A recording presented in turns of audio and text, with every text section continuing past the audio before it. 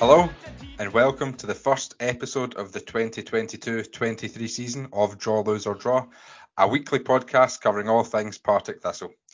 Joining me for the first episode, David Forrest. David, have you had a good summer? Are you excited looking ahead to the new season? Oh yeah, you can't beat the excitement of the first game of the season, and it's good to be back in the saddle on the podcast as well. Looking forward to it. Rhys Haldane's here. Rhys, how are you? I am really good, thanks. As David says, it's just good to get back and talk about the football again after the off season. Can't wait. Sure is. And rounding off our panel is Jamie McDonald. Jamie, you stayed at Raith Rovers over the summer. You happy with that decision? All right, to me a second to clock that. Yeah, great decision. I don't know. The Jamie McDonald to Partick Thistle moves a bit dead these days. I used to want that. Good stuff. Very busy episode we've got for the first episode of the season. We've got our regular panel to talk through all the goings on in pre-season and to look ahead to the season ahead. We're going to look at that very funny Morton forum. We've got the man who is behind the Kingsley kit tease, and we've also got an interview with Shay Gordon. And we also caught up with Stenhousemuir fan and Television's Craig G. Telfer to preview the Stenhousemuir game.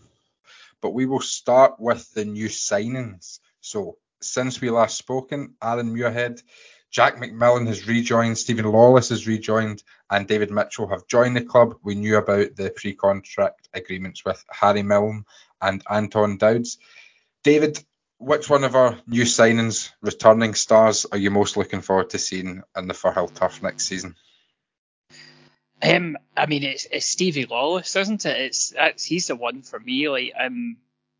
We talked last season about how we needed someone to complement Tiffany on the other side. He loves Thistle. The only goal he scored for Motherwell was at Firhill. He just seems born to play for us, and he knows that half the team he's played with Banzo, Muirhead, McMillan, Tiffany.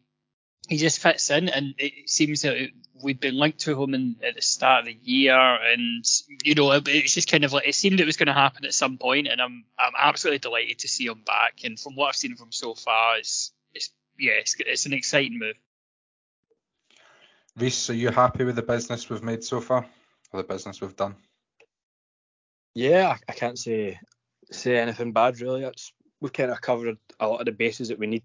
Bringing Lawless back, to me, I was a wee bit ambivalent on it at first, but after seeing him in the friendlies, I'm actually kind of happy with that, because we all know at times we did lack creativity, and I don't really want to see Lawless play out wide. I want to see Lawless in behind the striker, maybe like the Cammy Smith role, and on that I want to see, obviously it's not happened yet, or there's no really any movement at the moment, but I'd like to see us obviously offer Aidan Fitzpatrick a contract, and I think it could be a really good season for him to get back at Firhill, because we've lacked a lot of natural width and pace down the right hand side, and I think that would just take our game to the next level. So yeah, all the business that's been done, obviously we spoke about Harry Milne before and Anton Dowds, but the one that's kind of surprised me a bit was Aaron Muirhead. I think that's probably got the least attention and the least arses off seats, so to speak, but in all the friendlies that I've seen, I've been pretty impressed with Muirhead. I loved him the first time around, and I feel like I'm going to love him again. I don't expect him to be starting many games, to be honest, but whenever he's called upon, I think he'll do a great job, and a lot of people seem to think he's older than he is. He's still 31.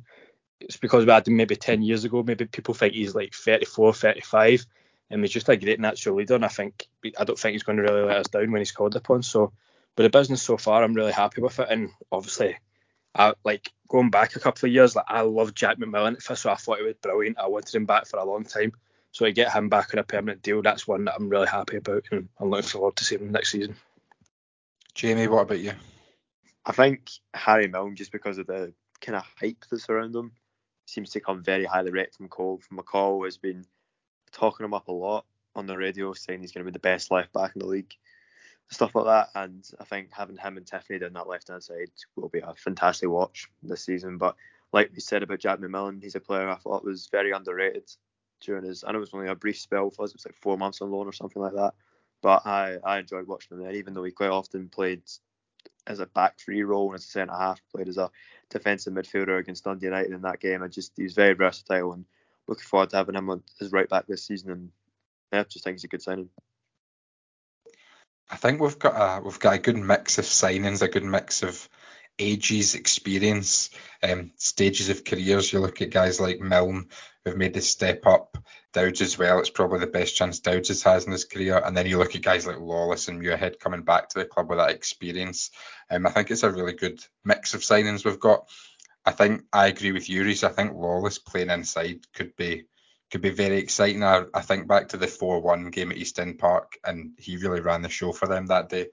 Playing in behind, I think they had two up front, and he was in behind in a number 10 position for them, and he caused us sort of no end of bother. So Lawless playing in a slightly more central role, very exciting prospect, and I think Harry Milne as well. Heard good things from the friendlies. An attacking left back, an attacking full back, something I think we spoke about almost every week last season that we were missing. So to get a guy like that and a really highly rated guy who can hopefully add goals, assists, drive us up the park from deeper positions, which is something we struggled with last season. One of the most common questions we got, Reece, I'll come to you first with this one. You've already mentioned Fitzpatrick, so that would be a right-hand sided winger. What and who else do we need to bring in before the transfer window closes? Well, as I say, Fitzy, I'd like to see him in the door. We get the right wing sorted just now. But apart from that, I do think we need another striker. Obviously, I like Graham. I think Graham will be back to his best after that a wee spell out. Because kind of went off the boil a bit. I just think he needed a rest. He looked like he played a lot of games and he was missing Rudden. And hopefully Dowds can sort of take some of the bearing off him. But at the same time, I don't want to rely too heavily on Dowds. I do hope Dowds has a brilliant season for us, but I want to have another striker in who I'm comfortable starting games. Do you know what I mean? Like, I know at the beginning I kind of liked Ross McKeever and stuff, but you wouldn't want McKeever to start games for you. So if possible, I'd like another number 9 in who is good enough to make a starting 11. Better than that, you're probably looking at just bodies to fill the squads, really. So the basis of our squad is really good, and I know we're going to talk about it in just a minute or two, but the thing that really stood out to me in the friendlies is how good our young team was, like all the boys from the Thistle Weir.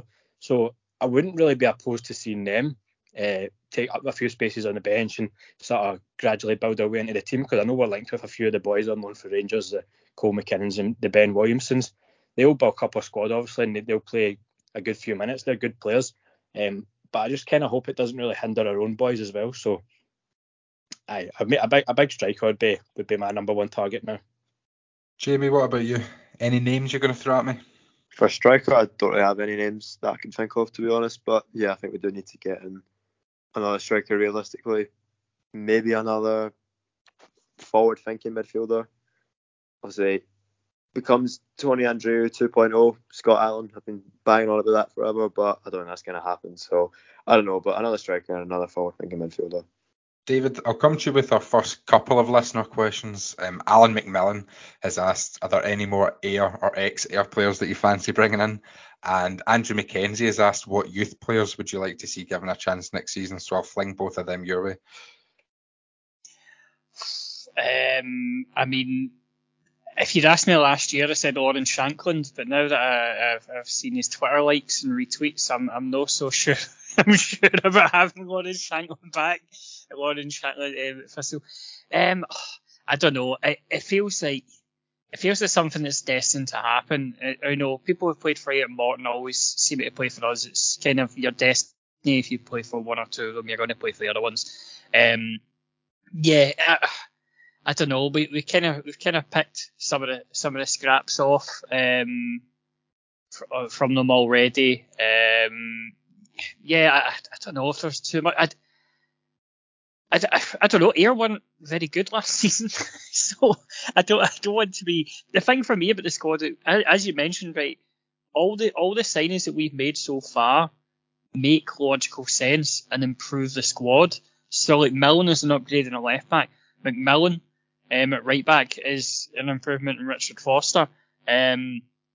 People absolutely loved him in his loan spell. Harry Millen's one of the best left backs, probably the best part-time left back in the country. Obviously there is sort of doubts about, making the jump, going from moving from Aberdeen to Glasgow and going to full time is, how he takes that. I mean, we looked at, for example, at Blair Lyons when he was with us, and obviously they're completely different players, and Millen has clearly got more potential than Blair Lyons showed, but I mean, we had high hopes for him, and he just did not acclimatise to full-time football whatsoever. But all the players we're signing, they make sense. They fill a role. It isn't like we're just signing Huddies from Crewe Alexandra to kind of bulk out a squad. There's no one there that you're kind of like, oh, who's he, or why have we signed him? They all sort of fit a role. And as we said, the young team have been really, really good in the friendlies, and to be honest, they're really, really good in the friendlies last year. There's some talent in there, and again, like it's one of those things where we're probably going to get two or Malonees in that are going to rob these people of a position. In all honesty, I think that Billy Owens, to be honest, has been fantastic in the friendlies. He was really great last season as well. I'd really like to see him get a chance. James Lyon as well had a bit of a disappointing run at Stenhousemuir, but McCall sees a lot in him, so I'd like to see that as well in there as well. And just people like Stanway and Stevenson and all that, and even Gospel Acholi has not really been seen much, and I'd like to see him as well. There's a good core of like 5 or 6 people there who McCall has talked up and said about being future Thistle players in their own right. And it would be good to see them kind of make that next step next season. And I don't know if there's too much cosmetic upheaval needed, because we've kind of, if we get Fitzpatrick nailed down, it's you're looking at another striker, but we are quite bulked out, and it's not just filler that we've got, like players who actually look like they will contribute, and there's a logical reason why they're there. Reece, Jamie, any young players going to... sorry, Reece has just left, so I'll ask that, Jamie. Jamie, any young players you'd like to see get given a wee run in the first team this season? I'm going to talk about him later. I would have said Cooper if he hadn't left, because obviously seemed to be a pretty highly rated player this season. Maybe James Lyon, because obviously McCall was always talking up Lyon when he was here in the League One season, saying he thought he was going to go on to big things. He went on loan to Stenhousemuir last season. Maybe it wasn't the best one for him in the end. I'm not really sure. Didn't seem to get a huge amount of games or kick on as much there. But if he's going to stay at the club this season, I'd like to see him get some game time. Or if he's going out on loan, hopefully it's a bit of a better loan. I know this might be a bit off topic, but it's not really. But we were talking about this in the chat a while ago. I just don't think that our players get good enough loans when we loan them out. It's like we're loaning them out to like loan league sides quite often, and they go to League 2 sides and they barely play a game. It never seems to. We don't seem to loan our young players out to teams where it actually ends up being beneficial for them. They go out on loan, they make 1 or 2 cameo appearances with the first team, and then just disappear. Don't hear from them again. So I'm just hoping that isn't a trend that continues, and we get them a bit better loans, maybe some bottom half League 1 side or something like that. Be a bit better for them. Reece, Jamie mentioned Cammy Cooper there, and that is another question that we had. I think Ross Alexander got in touch with that, sparked a little bit of debate in the comments. Do you think it was the right decision to let Cooper go? I know it's an easy thing to say, a club lacks ambition, but you see even like a club like Motherwell, who've got such a good record of youth development, they're losing players to Rangers, and then Rangers losing youth players to clubs apparently higher up the food chain. One of their young players going down, following Steven Gerrard down to Aston Villa. What do you make of the Cooper move, Reece? I mean, it's a bit disappointing from Partick Thistle's perspective. It's a player who we've got coming through the ranks who's actually getting called up to the national team at his age group, and by all accounts is looking like a really good player. He had trial spells with Leicester, Sheffield United, West Ham. They're all after him, trying to sign him, and I mean, he's posted about his move, saying he was a boyhood Rangers fan. He's obviously wanted to go. Rangers probably paying him a good fee, paying him a good wage, and so I don't think they've got a ridiculous fee or anything really good, to be honest. But we've got a wee bit of money for a player we've never seen. I do think it's hard to say about these things. The boys, I mean, he's 16. He was like playing up in age group to play for under 18s, and I don't want to say he'd been badly advised, because I do think he would have got a chance at Thistle this year. He probably would have made his debut. He would have been playing in the friendlies just now, probably. So it's a shame, but I wish the boy all the best. I hope he does go on to have a good career. But I wouldn't be too surprised if we do see him back at Thistle one day. So we've got a bit of money for a player that we've never seen. So it probably works for both parties in the end. I was going to say the one good thing about the loan is, or about the move, is that he is moving to Rangers, and we have cultivated a really good relationship with Rangers, and that we get a lot of youth loanees for them, for better or for worse. So as Reece says, I would not be surprised in the slightest if he shows up and plays at Firhill in a year or two. And like obviously we can moan about how he could have been done something with us or whatever, but if the tables were turned and you were playing for a squad and Thistle wanted to come in for you and you were a big Thistle fan, you'd want to go. You wouldn't want the club to stand in your way with that. And you can't really do the same for somebody with us going to another club. But, if he's a boyhood Rangers fan, what can you do with that? It's his dream. You can't really stand in his way with that. Even better news if we've got a relationship with Rangers as Rangers release Andy Firth, so they'll not be sending him back our way. Jamie, a relationship with Rangers probably isn't something many Thistle fans are that happy about, or they would talk too loudly about. Do you think it's a good thing we've got a relationship like that with a club as big as Rangers? It's got positives and negatives. The negatives are what we mentioned about our own young players getting kind of pushed to the side or pushed in the pecking order in way of Rangers loanees coming in and taking their place. And not all Rangers loanees have come and done very well, as evident in the past. You look at Bar Jonas and Firth didn't even play a game, and then probably a few off the top of my head, like Reece Breen. There's been a few that just haven't really made any impact. We've had some to come in and do well, like obviously Lewis Mayall's the standout. He was fantastic for us, and Kieran Wright in the League One season, he was pretty solid goalkeeper. So we've had the benefits and negatives from it in both ways. And if we could bring in someone who makes a huge impact, then obviously I'm never going to complain about that. But it is kind of frustrating sometimes seeing players come in, they don't do very well, but they kind of got the Rangers name to carry them a little bit. And some of our younger players maybe aren't getting a chance at the expense of the Rangers players. Yeah, I think as long as the relationship sort of does work both ways, as long as it doesn't turn into a sort of feeder club situation where we are being sent players, I think as long as McCall's got a good relationship with folk at Ibrox and he can handpick the players he wants, I think it's a good thing. And obviously, nobody likes Rangers, but it is a standard of player that we should be looking to attract, I think. And as you say, Jamie, we've had some good ones.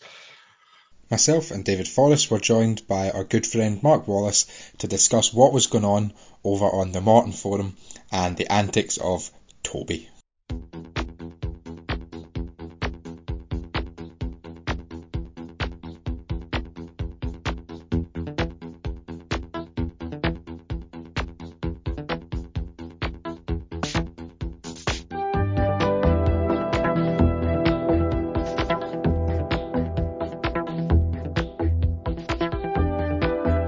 David Forrest and Mark Wallace are here to join me to discuss this Why Do You Hate Partick Thistle thread. I'm just going to ask you what your general reaction was to it when you found it, and what is each of your favourite piece? I love it. I love it so much. I love the fact that they don't care about us in any way, shape or form, except for the fact that we consume their entire being, and they just constantly think about us and constantly are raging at us. It is incredible. I mean, we'll talk about Toby in a moment. The man needs professional help, let's be honest, but there's some other mental ones in there. I did enjoy this from SO72. I hate their stadium. I hate that they are called Partick, despite not being in Partick. Mostly, though, I hate that they have this following of BBC pundits and newspaper journals who sicken us to death about how much of a lovely club Partick are. All these people are just hiding which side of the fold firm they support, and as a result pretend Partick is some sort of moral good.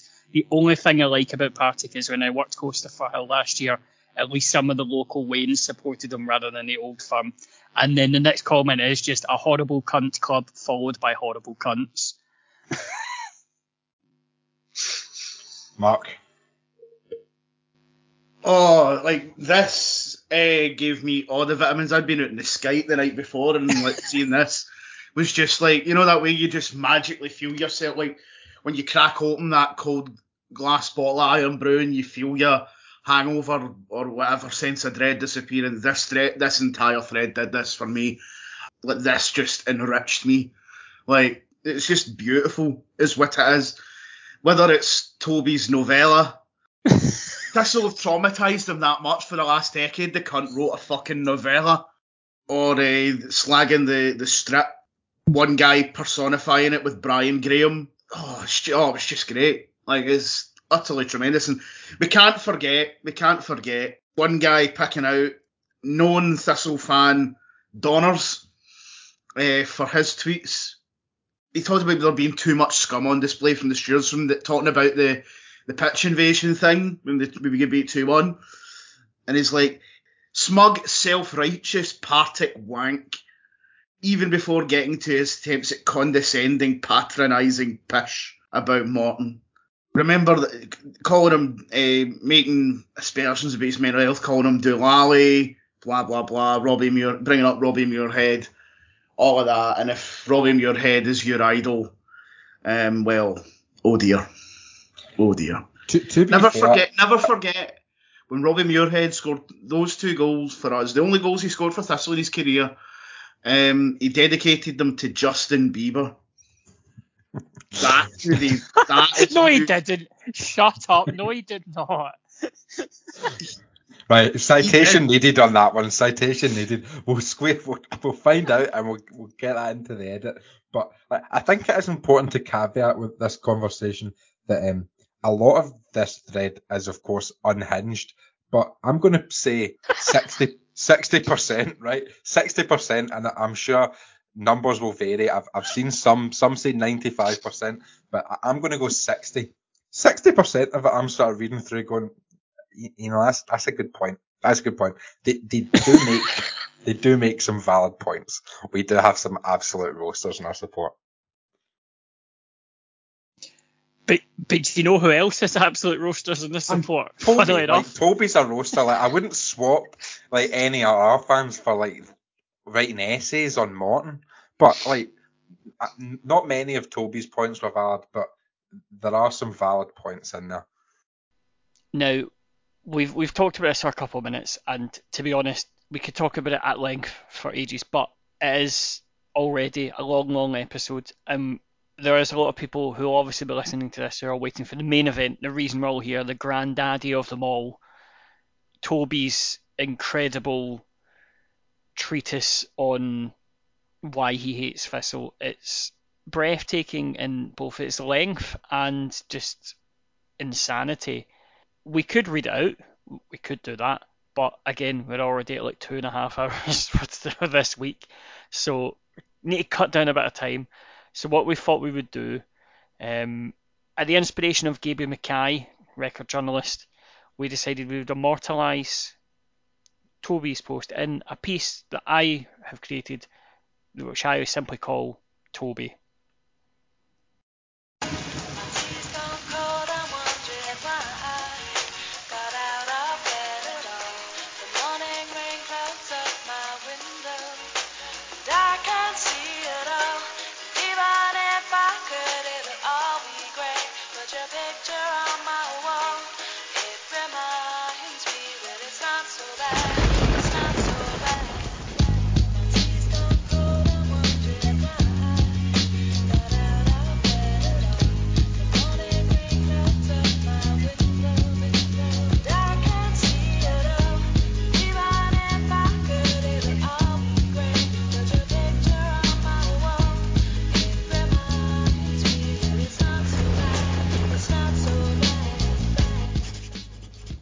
It's a bit more difficult to put the finger on than with Falkirk.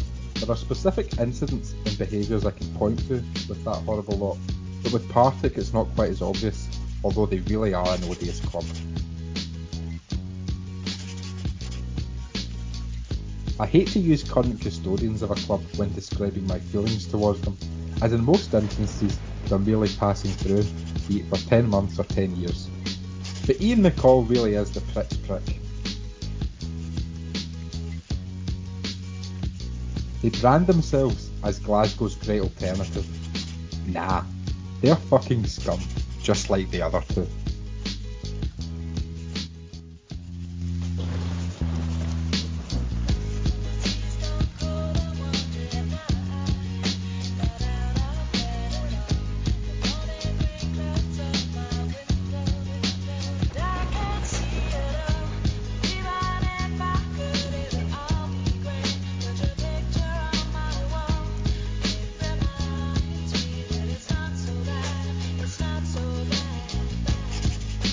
I absolutely despise their fan base with a passion, and a few of the Twitter freaks in particular.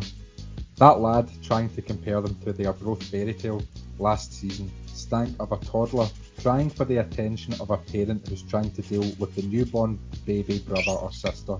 Grow up. They get my gate money and that's it. No pies, not programmes, nothing. Bare minimum, and I'd urge everyone else to do the same.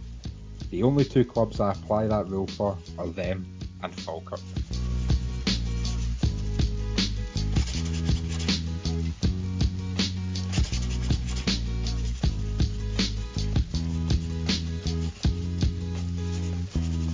Firhill, first of all, it's an absolute shithole.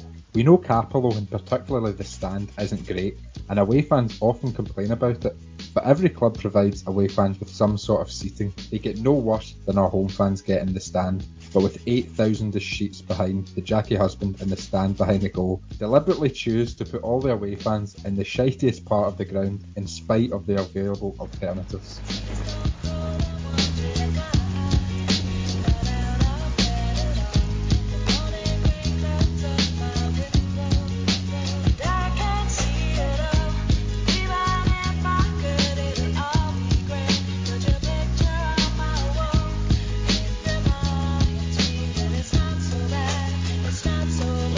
There have of course been other thoroughly odious individuals associated with their rotten club. Most recently, Richard Foster got on my tits, but guys such as Derek Johnson, Bertie Auld, Adam Strachan, Chick Charnley and Jerry Collins spring immediately to mind. Arseholes to a man. They're a bogging wee club. Get them in the bin.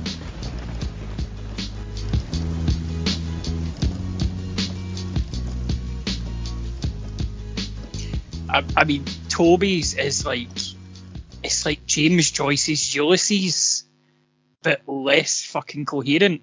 It's, I absolutely love it. It's amazing. Oh, no, I found it. Is it? Did you actually? I found it. Oh no. Never ever doubt me again.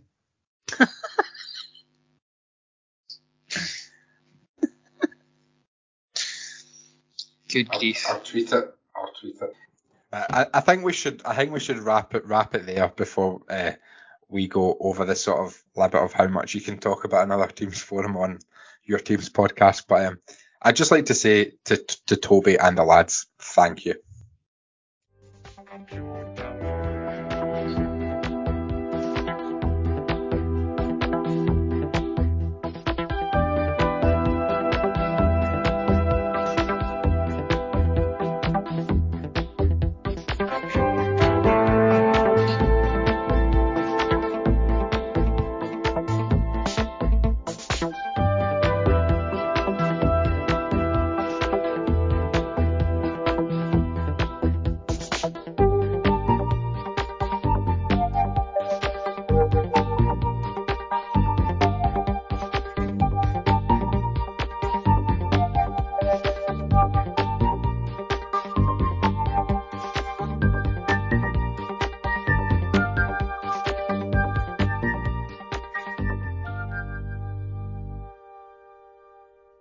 We'll move on to have a chat about the friendlies. Reese, you were at the two that were open to supporters at Alloa and Kelty. What did you make of them? Yeah, it was brilliant to be back at the games, and it's always nice to get a look at the new look Thistle side. All the new signings looked really good. As I've already mentioned before, like one of the things that I came away most pleased with was the young players.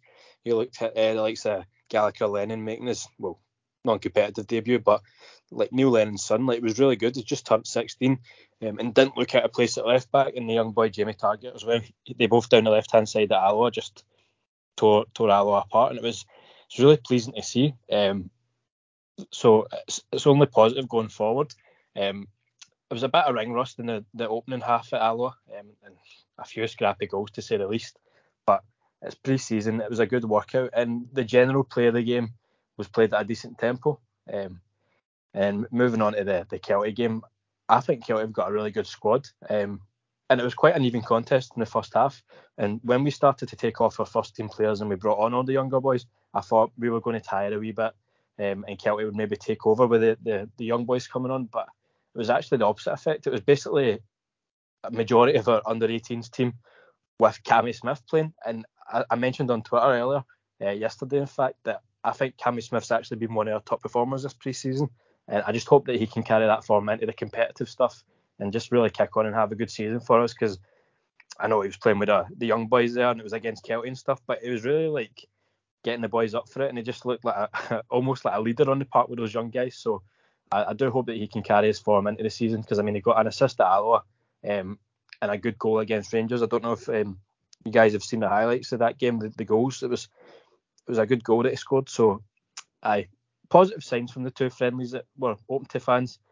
Maybe not so much positive news coming out of the other two we couldn't go to, because not a lot's been said about the Clyde game, but by all accounts it sounds like we lost that 2-1. But the less said about that, the better. David, any tales to tell from your Friday night trip to Kelty? No, I mean I only went to one of the games in the Barry Ferguson Cup that we were for some reason invited to. But yeah, I mean the Kelty one, it was a bit. I mean, I like shout out to Andrew McKenzie, former guest, for giving me a lift home from Kelty, because there was no way of getting home if you're on public transport. It was going to be a taxi to Dunfermline and then a bus to Edinburgh and then a megabus home. If it wasn't for him, but no, like the Kelty game, I enjoyed the second half more than the first half. As we said, it was a bit more even-handed and a bit more of a slog to get through. It wasn't the most exciting game in the first half, but the second half I thought we looked really good. I really enjoyed seeing Lawless again. I think Lawless was great in the two Alloa and Kelty games. I think as well, certainly in the Alloa game, we played, as I said, with quite a good tempo, and we looked like we were having a bit of fun. We were kind of pulling off stuff that in a more competitive game we wouldn't necessarily have pulled off in the last couple of years. And it's quite good to see that bit of confidence flowing, and you kind of hope that in a pre-season, when you've got this confidence flowing and you're playing with this tempo or whatever, kind of the team gel really well, that you can kind of take a little bit of it into the season.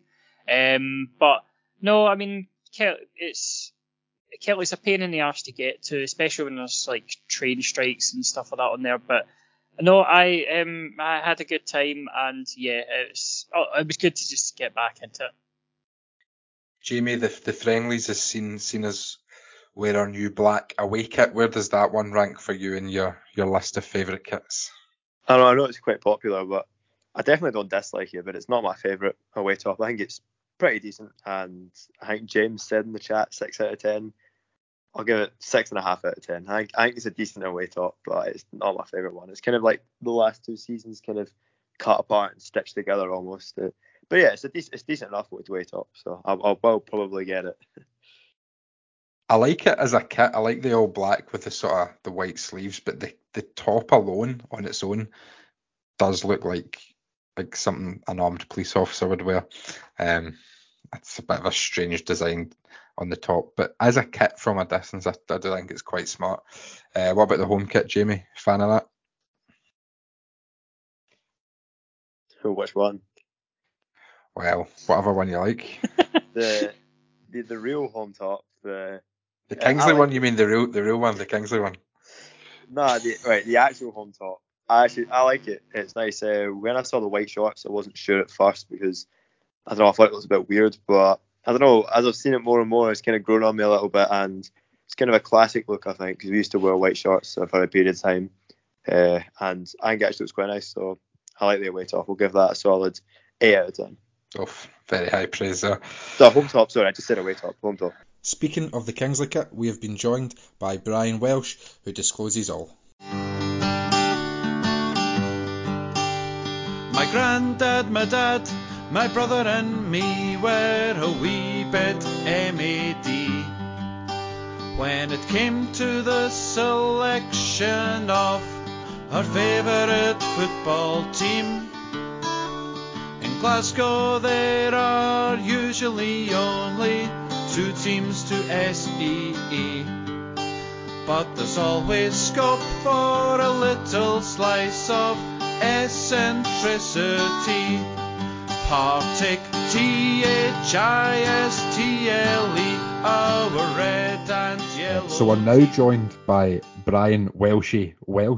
Brian, how you doing? Thanks very much for joining us. I'm very well, gentlemen. How are you? We're good, thanks. We're good. I'm speaking for David. That we've spoken to David. I know David is good. The first thing, the main thing we want to speak to you about is the Kingsley kit. So do you want to just talk us through that from how it started, how information was slowly leaked out, maybe leaks not the right word, dripped out about that, to the end point where people were losing their minds?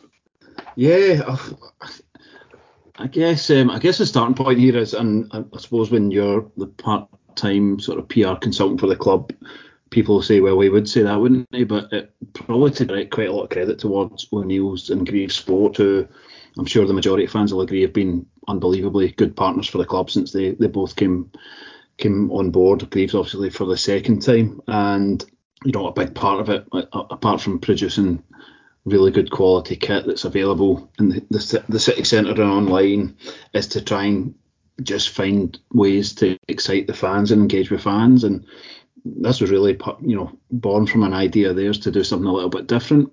Kingsley's obviously been a big part of the club for a long time, and O'Neill's identified that as being, something that not many other clubs have really got that asset. So they came up with this design. It was first kind of flung about at the start of the year. The minute everyone saw it, it certainly drew a big kind of either laughter or smile or what the hell. So, it didn't take a great leap of faith to think this could make a bit of an impression, but it certainly made much more of an impression than I think anyone imagined. So from that kind of fledgling idea at the start of the year, it was decided that it would be produced certainly enough kits for a football team to fill. Whether it was going to generate enough interest to go on retail sale was another thing, but being so closely aligned with the home kit and the colours, we decided it was something we would just fire out days in advance of the actual home kit going out on sale, just to generate a bit of interest within the Thistle support and potentially out with. And then you saw what happened last week from that, the assistance of Taylor McGlashan and some of the women's team, a kind of carefully timed Kingsley sponsorship extension announcement, and then the first sight of the home kit, and people wondering, well, what the hell's actually going on here? Which kit is the real kit? And when it ends up on Match of the Day's feeds, you've done something right. And I know O'Neill's are really delighted with that, as are Greaves, but most importantly, we generated quite a lot of interest ahead of the actual home kit coming out. So it's a kind of shortened version of how we got from a bit of an idea at the start of the year to something that really did take off to quite a level last week. I've just got a couple of follow-up questions, and then I'll let David ask what's on his mind. How close was it ever discussed that it would be the kit? Was it ever close to that? And you mentioned a couple of the women's team getting involved with the teasers. Was there any more that were missed? Because I know Taylor McGlashan's got retweeted. There was a photo going about of the shorts. Was there any wee drips and drabs that were missed by the fans? No, I think the fans don't miss much in social media, so I think everything that was out there was seen. To answer that question first of all, so we went quite I suppose on reflection, putting something out in the middle of the week for a launch at the end of the week doesn't seem like a lot of time, but in the world of social media, when people start getting interested in something, things move fast, and it suddenly seems like quite a lot of time to fill. So we kind of used everything we had to keep the momentum up. So I don't think a thing was missed, as is normally the case with Thistle fans online. Nah, I suppose you could answer that question in two ways. Was it ever going to be the kind of first choice home kit? I don't think that was ever going to happen. Is it feasible that one day a Partick Thistle team might take to the pitch in that kit? Who knows? Never say never. So, from a player's perspective, certainly in my experience over the last 3 years, the players have been so supportive of just about everything we've done. But I don't think they'd thank us for running out in that strip sort of 18 times or 36 times or whatever it might be this season. So it was never really close to being the permanent home kit. I saw some people call it. It was hilarious when some people were actually calling you shite bags for not making it your home kit. When the only reason they've dropped, their attention is on the kit is because you've done it in the first place. But who knows what might happen in the, might be one game when we might be brave enough, or it might be the right time. But who knows? I'm calling it now. The Glasgow Cup is an absolute wild west of people you thought had retired and people you'd thought had left the club and all that, just turning up. People and Neil Lennon's son just turning up out of nowhere and stuff like that. I'm convinced the Glasgow Cup is the home for this kit, because anything goes in that wild west of a competition. But I just wanted to ask, was there any players who just hated it, who just could not take to it? And what was McCall's reaction to it? I'm quite interested to see what McCall thought of it. Well, it's funny you should mention that, because the guys at O'Neill's they were quite keen for us to try and capture on video the reaction of the manager to the kit, and that's definitely not happened. I don't know what one rung down from Dugmeat is, but it's probably that's where he was at with it. So yeah, I think the manager looked at it, shook his head, and moved on with his next thing. So let's just say it in the here and now. He just it kind of passed him by. As for the players, I can exclusively reveal that Scott Tiffany absolutely loves that kit. And I say that with a straight face, which you cannot see. And Lewis Mansell's face is straight as well, which no one else will get. Let's fling it in anyway. Do you remember, it's sort of a bygone era now, but do you remember sort of it started in the 90s or whatever, but you would get clubs who would do club catalogues, and they'd have part of the players' contracts is they'd have to wear the Man United pyjamas or sleep in the Arsenal duvet set or whatever for the catalogue. And I think that Scott Tiffany wearing the Kingsley kit for a catalogue would be perfect. I can envision it already. I was going to say, do you remember Blackburn get taken over by Venky's, and it was international footballers having to eat chicken and adverts and stuff and pretend that they were enjoying this pretty disgusting looking chicken, like David Dunn and Paul Robinson and all that. Just I mean, the catalogue idea is actually a really good one, isn't it? Coming up on Thursday will be a little event at Grieve Sports to celebrate the launch of the home kit, at which you may see a player in the Kingsley kit. Now, if this podcast happens to have happened after that, then I hope everyone who attended that event earlier today had a fantastic time. So I've covered both bases there. See, just moving away from the kit, Welshie, you mentioned you're obviously a part-time PR consultant for the club. Do you want to just tell us a bit about what that involves, other than bamming folk up with Kingsley kits? Yeah, of course. Serious side to it all. In summer of 2019, shortly after I'd chosen to go kind of freelance in my sort of PR career, if you like, having worked in a couple of agencies for the best part of 15 years, it was very, very fortunate for me that Thistle were looking for a kind of part-time replacement for their full-time press officer who just left during that summer, and it was David Beattie at the time that got in touch, and I met David and Jerry and started to just provide some part-time support covering all the essentials, if you like, that George, my full-time predecessor had been across. So mine is predominantly a non-match day role. And it's obviously continued with working under Jackie and Jerry right up to the present day, and it covers all sorts of stuff, but I suppose the fundamentals are being the point of contact for just any media inquiries and needs and requirements, managing all aspects of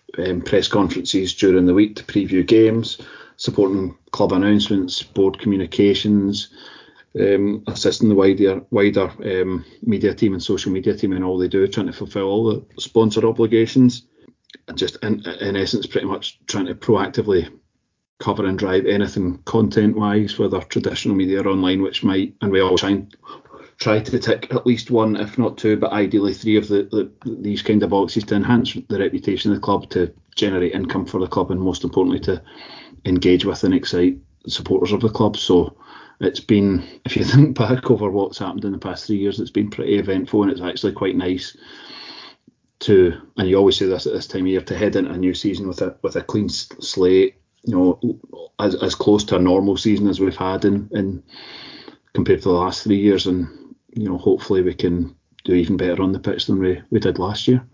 This is a really job interview question, so sorry, but what's the thing you're the most proud of in the last 3 years working for the club? Oh, such a good question. I think the Tiffany video is the obvious one, and because of not just what happened that day and how far and wide it went, but obviously the fact that it led to an award that was just a nice thing for everyone who's contributed to the media team to have. So that's probably right up there. But one thing that I absolutely loved, and it kind of took me by surprise how amazing it was the 1971 kind of celebrations, if you like. And it was just when you got time with the legends themselves, and whether it was having all 11 in the one room at the one time on that Sunday afternoon at Hampden, which was just incredible, or probably if I was to pinpoint one moment, actually, it would be, and I was lucky enough to walk the 4 goal scorers into the Aitken suite before the game, introduce them one by one. The place was going bananas. This was about 2:30. We were in there for a very short time, and Alex Rae still managed to have 2 double vodkas and Diet Andrew. What a man. And but when we walked back round and they get the ovation from the Lambie and then the Jackie husband, and just as they got towards the part of the Jackie husband where you'd walk back up to hospitality, the players were warming up there, and as the fans were applauding the 71 boys, the players warming up broke away from their warm-up to applaud the 71 goal scorers, and you saw Brian Graham, and I just remember the faces, Kyle Turner and stuff, with big smiles on their faces, and the boys, the legends turned around and faced them, and it was a really, really amazing moment. And just I think we all hope that we get a League Cup or a Scottish Cup win very, very soon, because we're due it, and I don't know how the hell we'd manage to cope celebrating. It'd be mind-boggling what we'd get up to, but sometimes you look back and you think 50 years ago, still kind of celebrating that, but it was just such a special, it is an iconic Scottish football win. It was a special team, all 11 still with us, and it just felt like such a remarkable moment to be there standing alongside them, seeing what it meant to them, and I guess that was a pretty special afternoon. Yeah, it must have been. Very cool job I think you've got. David? I was going to ask, obviously, your reputation as a Thistle fan is known by many. I remember I went to the Legends game against Maryhill, and you finally got your debut, and I remember James Kenny went up to you and he says, "What position are you playing?" And you said, "I'll play any position for this club." A proper club man. What a good guy. So I wanted to ask you, in terms of obviously working at Thistle, do you still get starstruck? Obviously you have to be bold-faced PR man in your job, but do you still get the butterflies from when you weren't working for the club, just as a fan? Do you still get that? Totally. It's weird. I mean, it's not changed in terms of watching the team. I don't feel any different, apart from sometimes you've got in mind, if this is a really bad day, then you're going to have a tough week to deal with, or if sitting there watching us beat Falkirk 5-0, which I was completely privileged, obviously, being in the stadium, was just, you're on the moments away from huge celebrations and stuff. So sitting watching the game, it's just not changed. But I think the weird thing is, and maybe a little bit cautious how you say this as a 43-year-old Thistle dad, but still, whenever the players walk past, and I've watched them on the Saturday, they're still, it doesn't matter what age you are, if there's Thistle players doing the business for you, they're your heroes, and you do get that special feeling talking to Big Brian or whatever. So I think if you're a diehard Jags fan, then that's just something that doesn't matter what you do. You obviously need to separate, doing your job from being a fan, but the being a fan bit will never change. And yeah, I still just I remember the 6-1 game at Hamilton last season was just an unbelievable night, and you're punching there just every bit as much, whether you'd been there 5 years previously, not as a sort of someone who's contributing to the club as a consultant or an employee. So yeah, again, a long way of saying it just hasn't changed, and I guess that's what makes football so bloody brilliant. Who's the worst player that's ever given you butterflies? The worst? Yeah. Like, have you ever got like butterflies from like? What a question. Like Andy Firth or something? No. To be fair, did you ever see Andy Firth? I saw him once I saw him a few times. I saw him a couple of times. I actually saw him. It's a bizarre story that is probably for another podcast, actually. I only saw him a couple of times. But who's the worst player that's ever given me butterflies? Crikey. I think probably, here's a good way of answering that, is Gary Harkins the second. Because Gary Harkins the first was definitely one of my favourites. Right good chance of being in my all-time Thistle 11 just because he was so good. But when he came back the second time, he wasn't quite in the same, I wouldn't even say the same condition. But he wasn't quite as good. But still, seeing him around for Hill and chatting to him, you still get excited because he did that thing at Ibrox that night and it was amazing. And he's a great, So Gary Harkins the second would be my answer there. That's a good answer. It's a good answer. David, you got in this? Well, I was going to say, I think we'll all appreciate Gary Harkins' second run just purely for the chant, the modified Alan Archibald chant that ends with "I want a baldy patch too," which I quite liked. It's one of my favourite chants I've had in a long time. But you obviously mentioned about the Rangers game, Damon Gray and Gary Harkins. Talk to us about that for a wee bit. Well, that was an amazing night because for many reasons.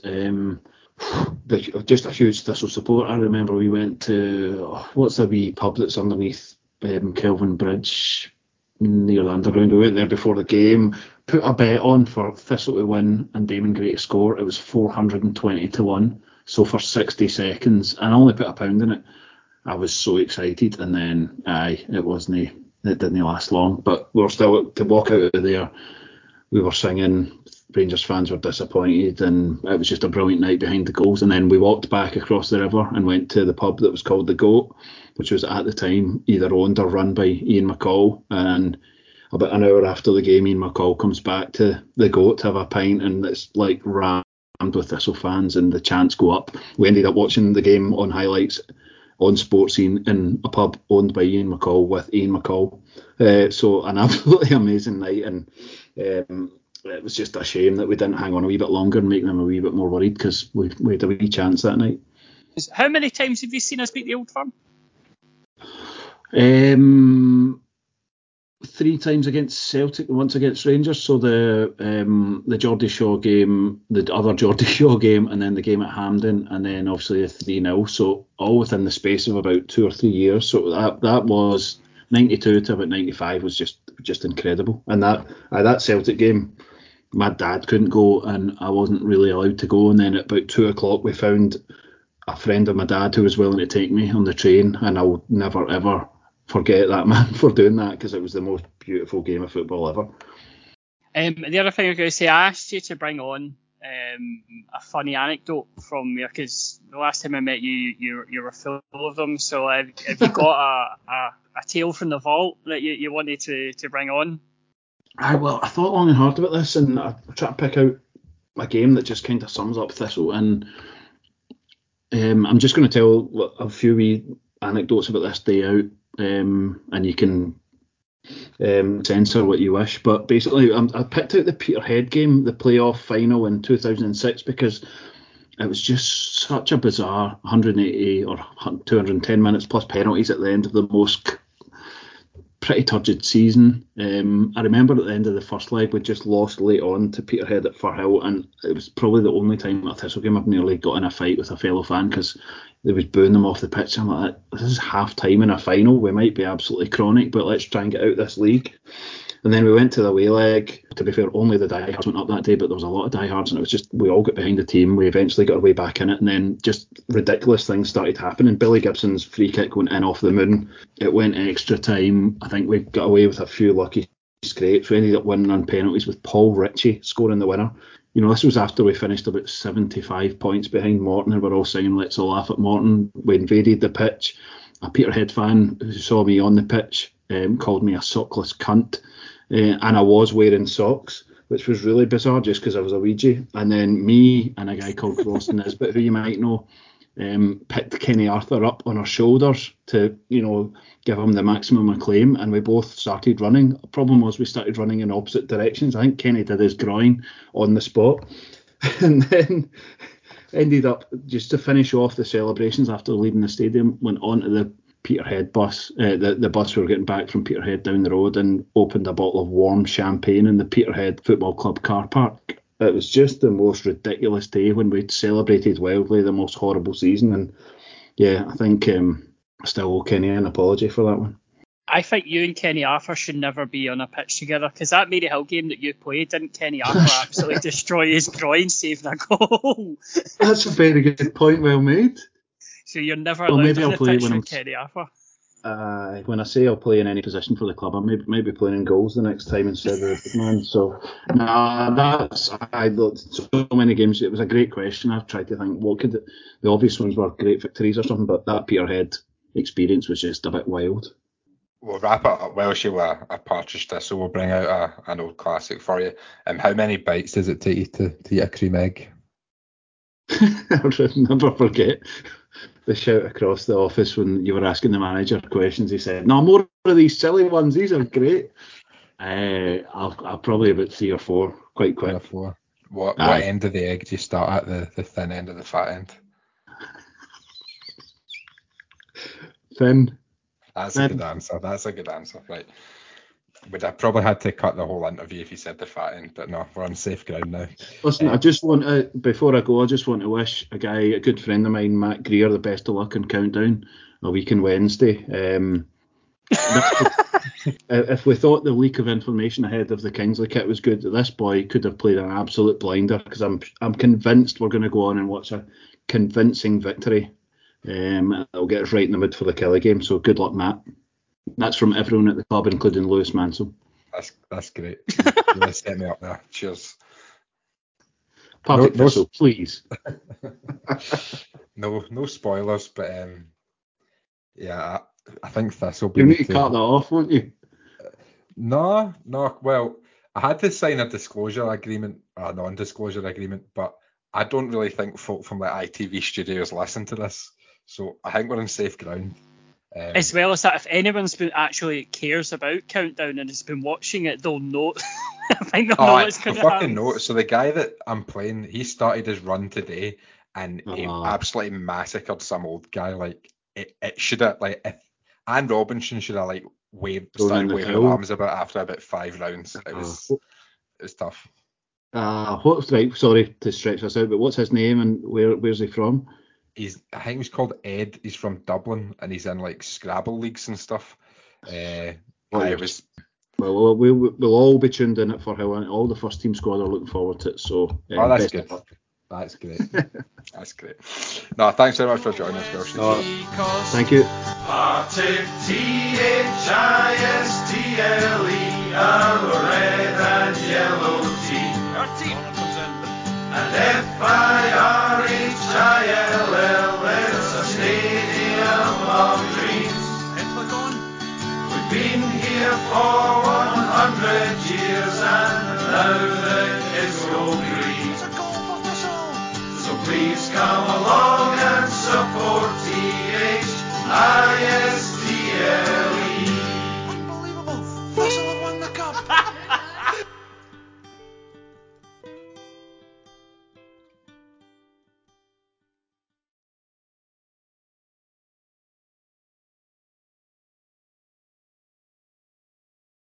We'll move on to preview the League Cup group. We start that on Saturday at Stenhousemuir before a trip to Kilmarnock in the following midweek, and then closing with home games against Fraserburgh and Montrose.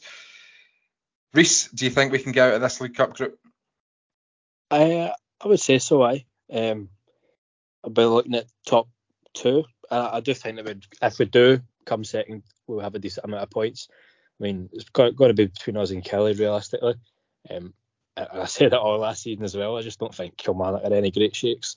But I'm looking forward to getting competitive stuff underway. And I do like Stenhousemuir as an away game. Like, I think we always kind of pack out that wee shed behind the goal. But I'm kind of getting sick of it, man. We're drawing them every year. Even when it's not regionalised, we've still drawn Steny.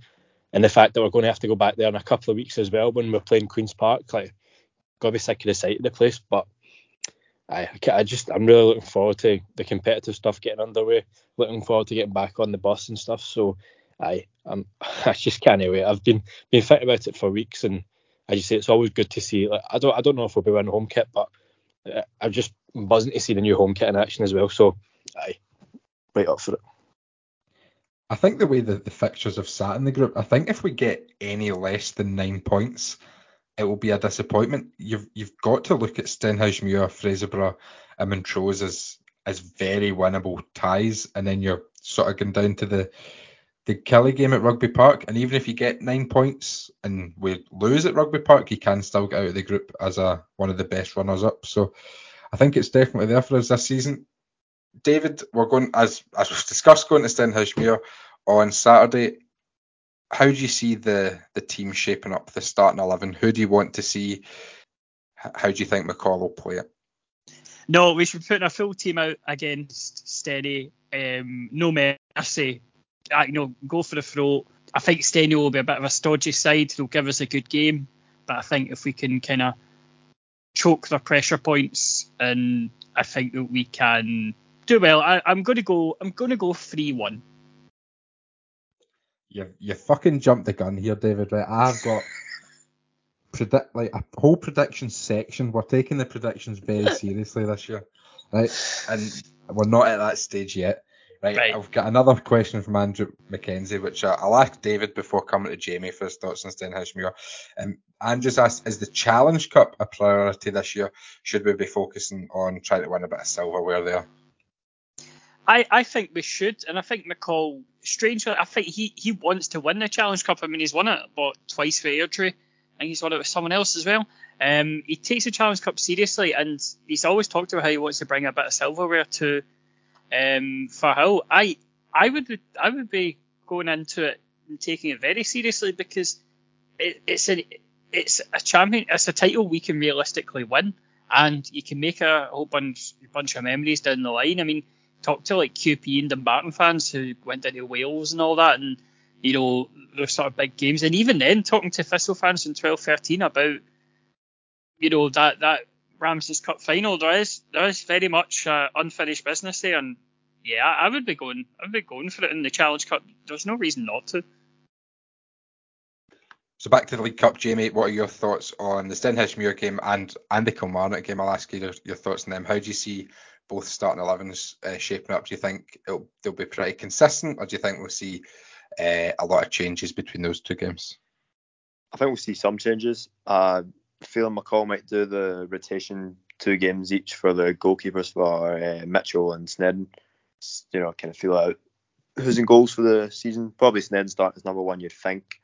But hopefully a couple of younger players will get a run out against Stenhousemuir, depending how the game's going, because you'd think we should be winning that game reasonably comfortably, but it is Thistle, so you never know.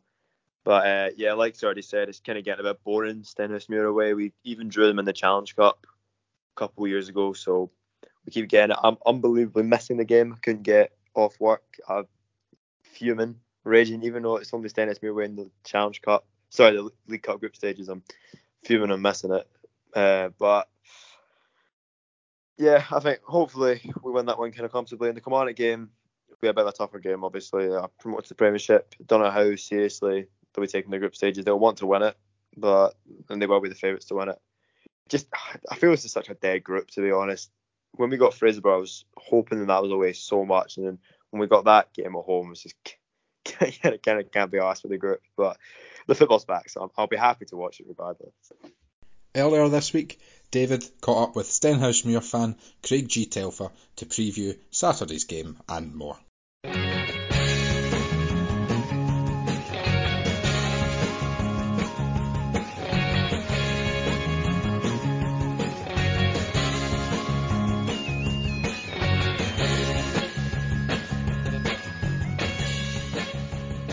And now I'm joined by Stenhouse fan Craig G. Telfer of the Terrace to discuss our upcoming game. Craig, how are you doing? It's the start of the season. It's first day of school. Are you excited? Oh, 100%. I'm very, very excited for this season so far. It's the first time in a wee while I've had a season ticket. And I mean, when I say I had a season ticket, I was an employee of the club doing the tannoy. So I wasn't able to, I was still going to the games. I wasn't contributing financially to the club, but I've got a season ticket for the club. I'm sponsoring my favourite player, and I cannot wait to get going. I'm really, really excited for the season ahead. I can't wait. Definitely, and like this has become like an annual tradition now, where we get you on in the League Cup because we draw you every fucking year. But last year, when we spoke to you, it was a really weird time for Stenhousemuir. It's that old meme of the dominoes, the wee tiny domino goes up and up and up and up, and it's like Stenhousemuir takes Stephen Swift, and then the big one is like open goal Broomhill with Slaney. Like it's amazing that you caused this, but a very bizarre season, and I think for quite a while there was a lot of people predicting that Stenhousemuir were swirling the toilet for a little bit, and then you kind of pulled it around. So how do you feel it went overall? I think it was a very disappointing season. I don't think there's any other way you can spin it, David. It was a disappointing season. At the beginning of the campaign, I didn't really know what to expect because it was virtually a brand new squad. There was 3 players, 3 holdovers from the previous season, and I think the manager overall must have signed about 23 players. And a lot of these players had come from the Lowland League, had come from sort of like West of Scotland football. And if you sign that many players from that division, you're not improving the quality. The quality gets dragged down to that level. And for a long period, the Stephen Swift, look, he didn't really know what his best 11 was. He didn't really know how to get the best out of these players. And I think we finished bottom at the first quarter. And I think that as long as I've been supporting Stenhousemuir, that's the first time I literally had ever seen us be bottom of the Scottish Football League, the SPFL, whatever you want to call it. And I was very alarmed as to how things were going. However, he did turn things around about a third of the way through the season, found a team that worked for him, found a system that worked for him and got the best out of them, and the team began to rise up the divisions. However, that we were perennially in 5th place, and Edinburgh City were always within touching distance of us. Sorry, we were always within touching distance of Edinburgh City by a couple of points or so on. But any time there was, like, Edinburgh would play on the Friday night and lose, we would play on the Saturday and lose. Edinburgh would draw on the Friday night, we would lose on the Saturday. And we had so many opportunities to overtake them and go into the playoff places. We didn't do it. And I've seen interviews with the manager at the tail end of last season and at the beginning of this, that he cites the high turnover of players as not just a big factor, as the factor that we failed to have a successful season. But that doesn't really wash with me. That doesn't really wash me. We had plenty of opportunities but didn't take them. So that's not the case this time around. We kept pretty much all the players that you would have wanted to have kept from last season and have added to that. So I really think if we don't win the division or get promoted, I think if we don't get promoted, that's putting quite a bit of pressure on him. But I think if we don't get promoted, I think he might have to consider his position. I think that anything other than promotion will be a disappointment this season. And I'm not including a playoff place. I think the team need to get out of the league this year. Yeah, and I mean, I can understand that based on, I mean, with the start that you had, because I mean, at that time, I think it was yourself, Stranraer, and Cowdenbeath were all sort of in that dogfight. Was there any point where you thought that you might go down? Yeah, there was. I think there was a game. It was against Elgin City at home. We conceded a goal. This is about September, start of October. It might have been around then. We were bottom of the table at this point, and the manager had gone. He tried something out in training the Tuesday night. It was a bounce game or something Tuesday night, and he reconfigured the team. Moved a right back to left back. Was playing a central midfielder. At right back had gone with a new defensive partnership. Really, the kind of stuff that's like throwing shit at the wall and hoping something would stick. And when we played Elgin, we lost 2-1. We were the better side, but Elgin scored very early on and hit us with a counter-attack late on to win the game. And after that, I was like, I want him gone. I want him gone. It's just I'm not seeing anything. If you've not signed well, and you've tried a number of different things and it's not working. So what are we seeing? Even at this early stage, what are we seeing to encourage that's to suggest you've got it? And I'm glad that he did turn it around, because I do quite like Stephen Swift. I like listening to his interviews.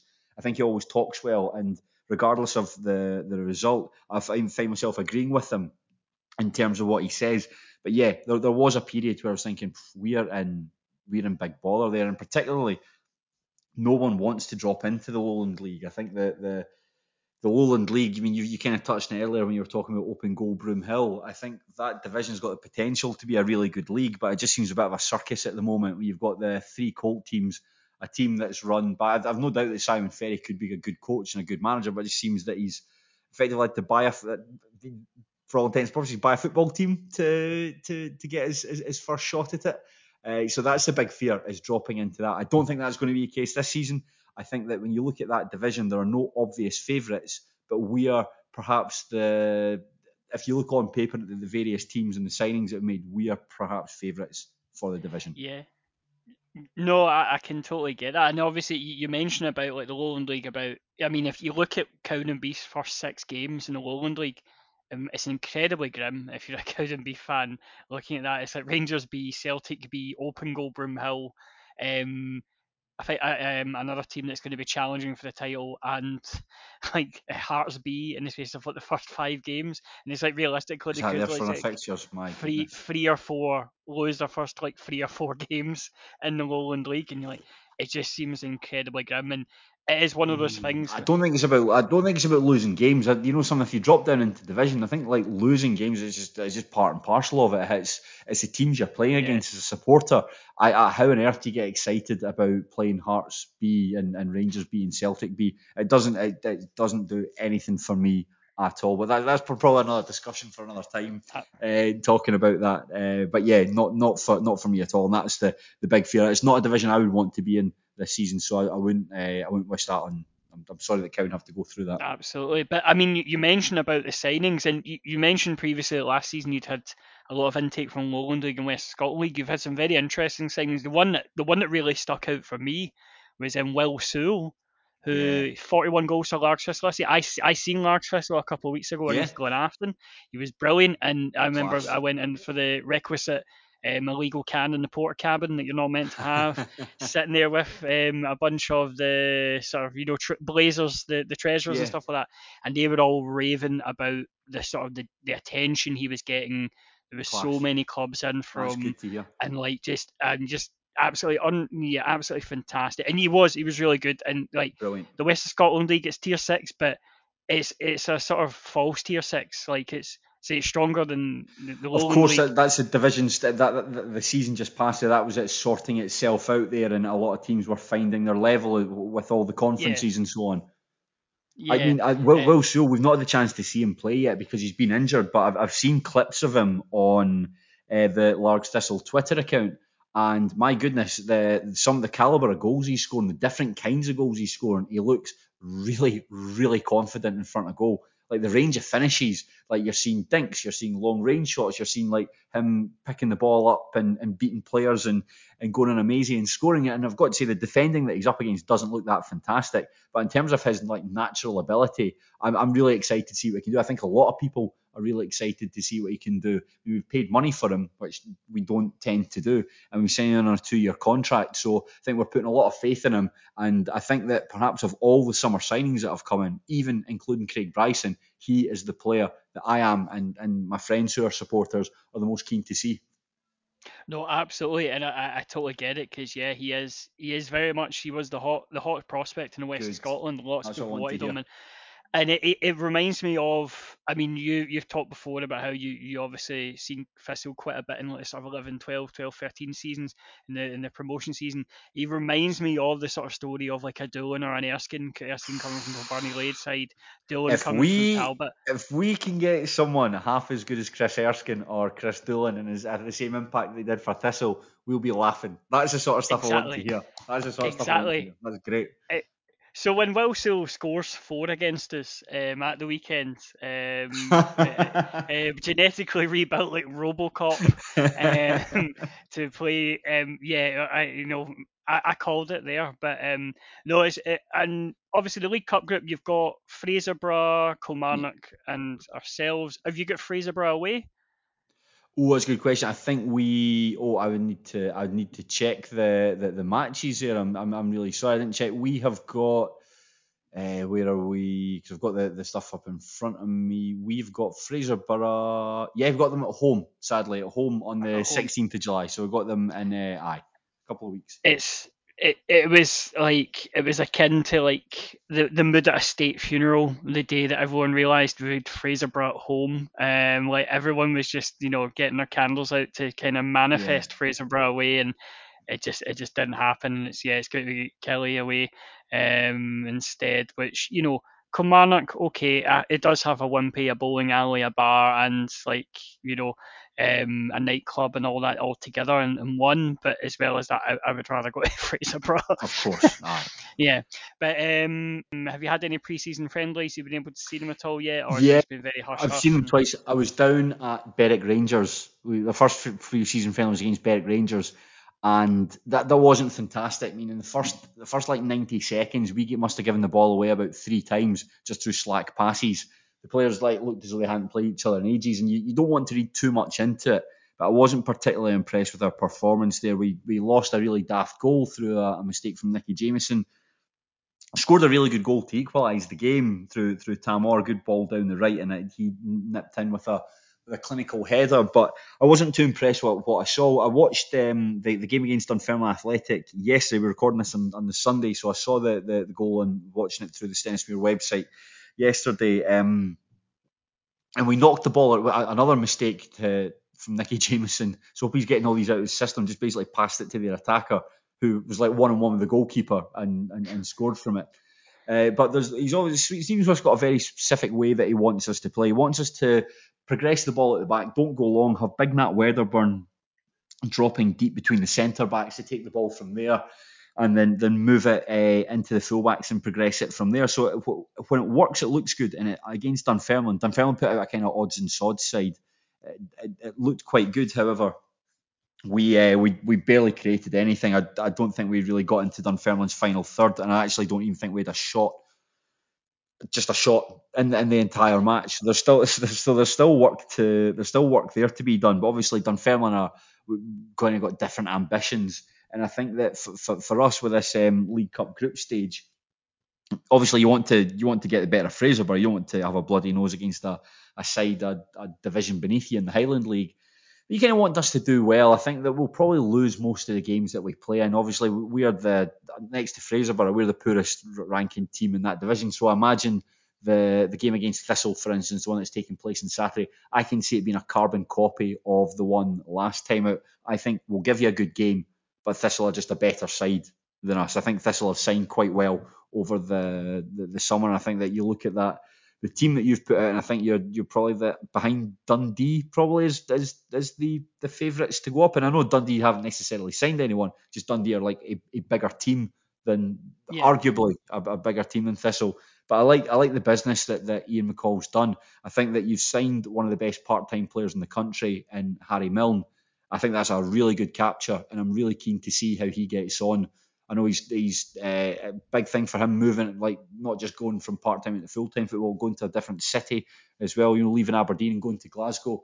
But if he can hit the ground running, you've got an absolutely phenomenal player. I think Anton Dowd's a good signing as well. I did quite well at Arbroath last season, and I think they actually missed him when he went away. So yeah, I'm expecting on this game on Saturday. I can see. I don't think you've got much to worry about. That's what I'd say. I don't think you've got much to worry about. I think it'll be 2-0 Thistle. It's a deeply concerning analysis. We've not got much to worry about. It will be a routine 2-0 win. Screaming 1-0 Will Sewell, Stenhousemuir I'd love win. that. I'd love that. I bet you would. I bet you would. I know what you mean. Like the Stenhousemuir game, it was a bit edgy at times in the first half last year, and it was there was moments you were kind of like, but Yeah. we managed moments, but that's the thing, David. It was just moments. I think by and large we moved the ball around quite well. I think you'll see that we will move the ball around quite well because we've got the players that can do that. Like Nat Weatherburn is like, I thought he was one of the best central midfielders. Well, not one of the best actually. There was actually a lot of good central midfielders in the league last season, but he's probably our most important player. And if Ian McCall is listening to this, what he should do is like play someone as a false 10, like it's like man mark him like right high up the pitch. Like I don't know who's your sort of like destructive midfield, like a Ross Docherty. Get Ross Docherty playing off the striker, but Ross Docherty like man marking that Weatherburn, and Stenhousemuir won't get going. He's the key to it all. Actually, he's our like our Claude Makelele type. He's the metronome that sets the tempo for us, and if you disrupt that, then you'll stop us from playing. Good to know. So Ian, we know you listen. So yeah, get jotting down your notes there.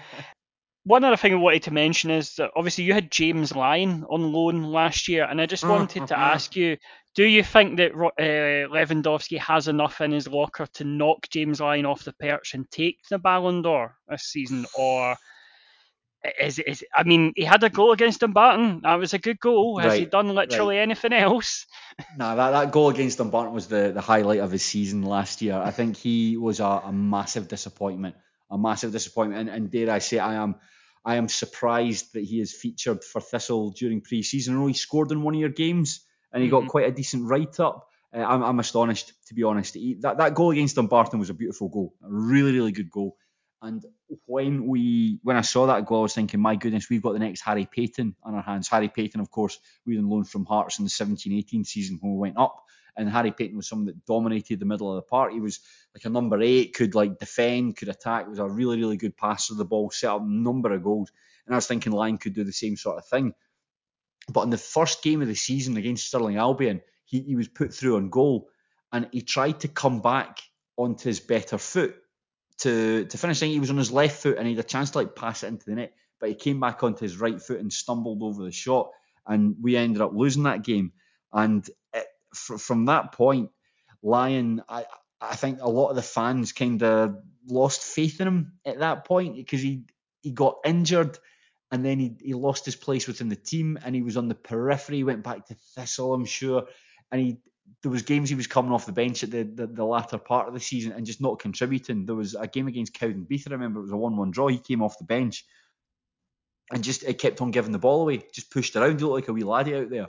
And I think that I don't think it was a successful loan spell for him. I actually thought we'd cancel the loan in January and send him back, but for whatever reason he was kept on. I don't know if that was the terms of the agreement or whatever, but really, really disappointing player, and don't be too hard on him because I'm sure he's a nice boy, and I know Ian McCall quite likes him, but did not see anything from him to suggest that he is a top-end championship player. Nothing at all, other than that goal at the start of the season. I mean, we'll always have that goal, I suppose, but it's very interesting because, I mean, we had McCall on tail end of not the season just there, but the season before, and they had talked up the fact that we had several sort of under 18s, under 17s, whatever, who were coming through, who he saw cracking into the squad and becoming regulars for Thistle. And there's always that old thing of, going back to the Lowland League and the Colts team, those teams are basically 2 or 3 players and 8 bodies to give those 2 or 3 players a game, essentially. 100%. So the way they were talking up, it was as if like we were getting a higher than expected rate of return from under 17s, 18s, whatever.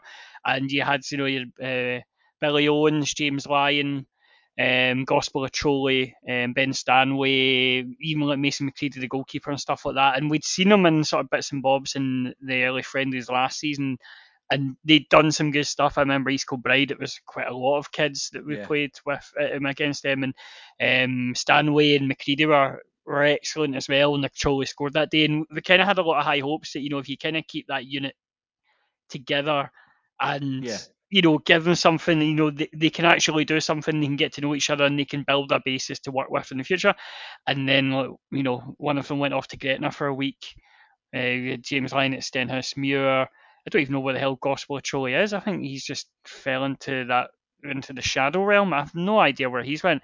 But it's just kind of like a bit disappointing. And obviously, it's always going to be the case. I'm sure it'd be the same for Steny if you had like 4 or 5 people that Stephen Smith was talking up as being, they'll be Of regulars course, for yeah. Stenhousemuir. You absolutely think you've got like the class of '92 on your hands or whatever, but it's just one of those things where it seems like the loans that they were given weren't exactly beneficial to them.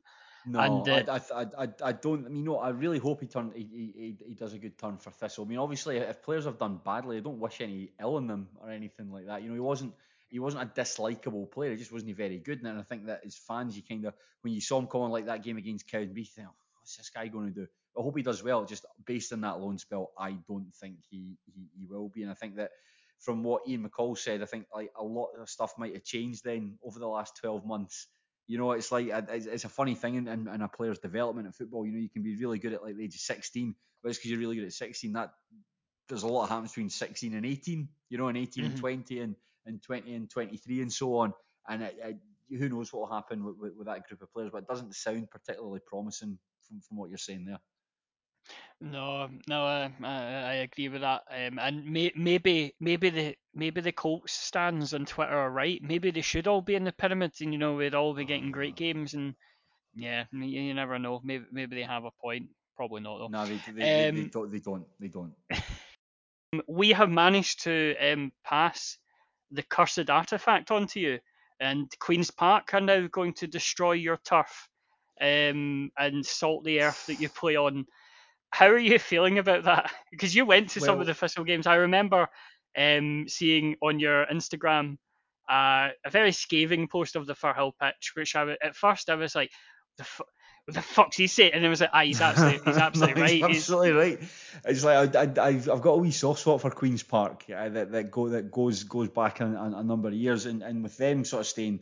I stay in Denniston, so it's like not a walking distance, but it's not a million miles away, so it's quite easy enough to get to for walk to the city centre, get a subway down to St George's Cross and walk up for there. So it's not too far away. So a couple of times last season, I went to see Queen's Park, and the more I went to see them, the worse the pitch looked. It looked as though it was being played on the surface of Mars. And it's just a shambles. Not great for me. I say not great for both clubs. Both clubs got to the playoffs, so imagine both clubs did what was expected from them last season. Queen's Park perhaps got a wee bit better. However, we're putting down a new synthetic surface, and so there's no I'm saying there's no chance. It's highly unlikely the pitch will go the same way as it did at Firhill next season. Not until the Queen's Park players strap their ice skates on and start running around the pitch. And then at that point you'll be screaming for mercy. But I mean, I'm looking forward to another two.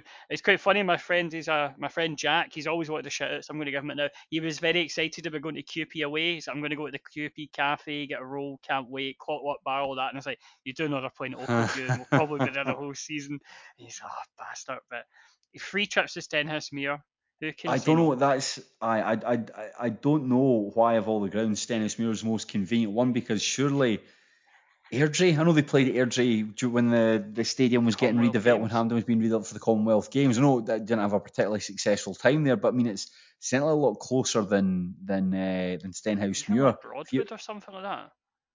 Nah, nobody wants to go to Broadwood. I think Broadwood's full up anyway with the Colts and Open Goal playing there. That I imagine that'll be at a premium.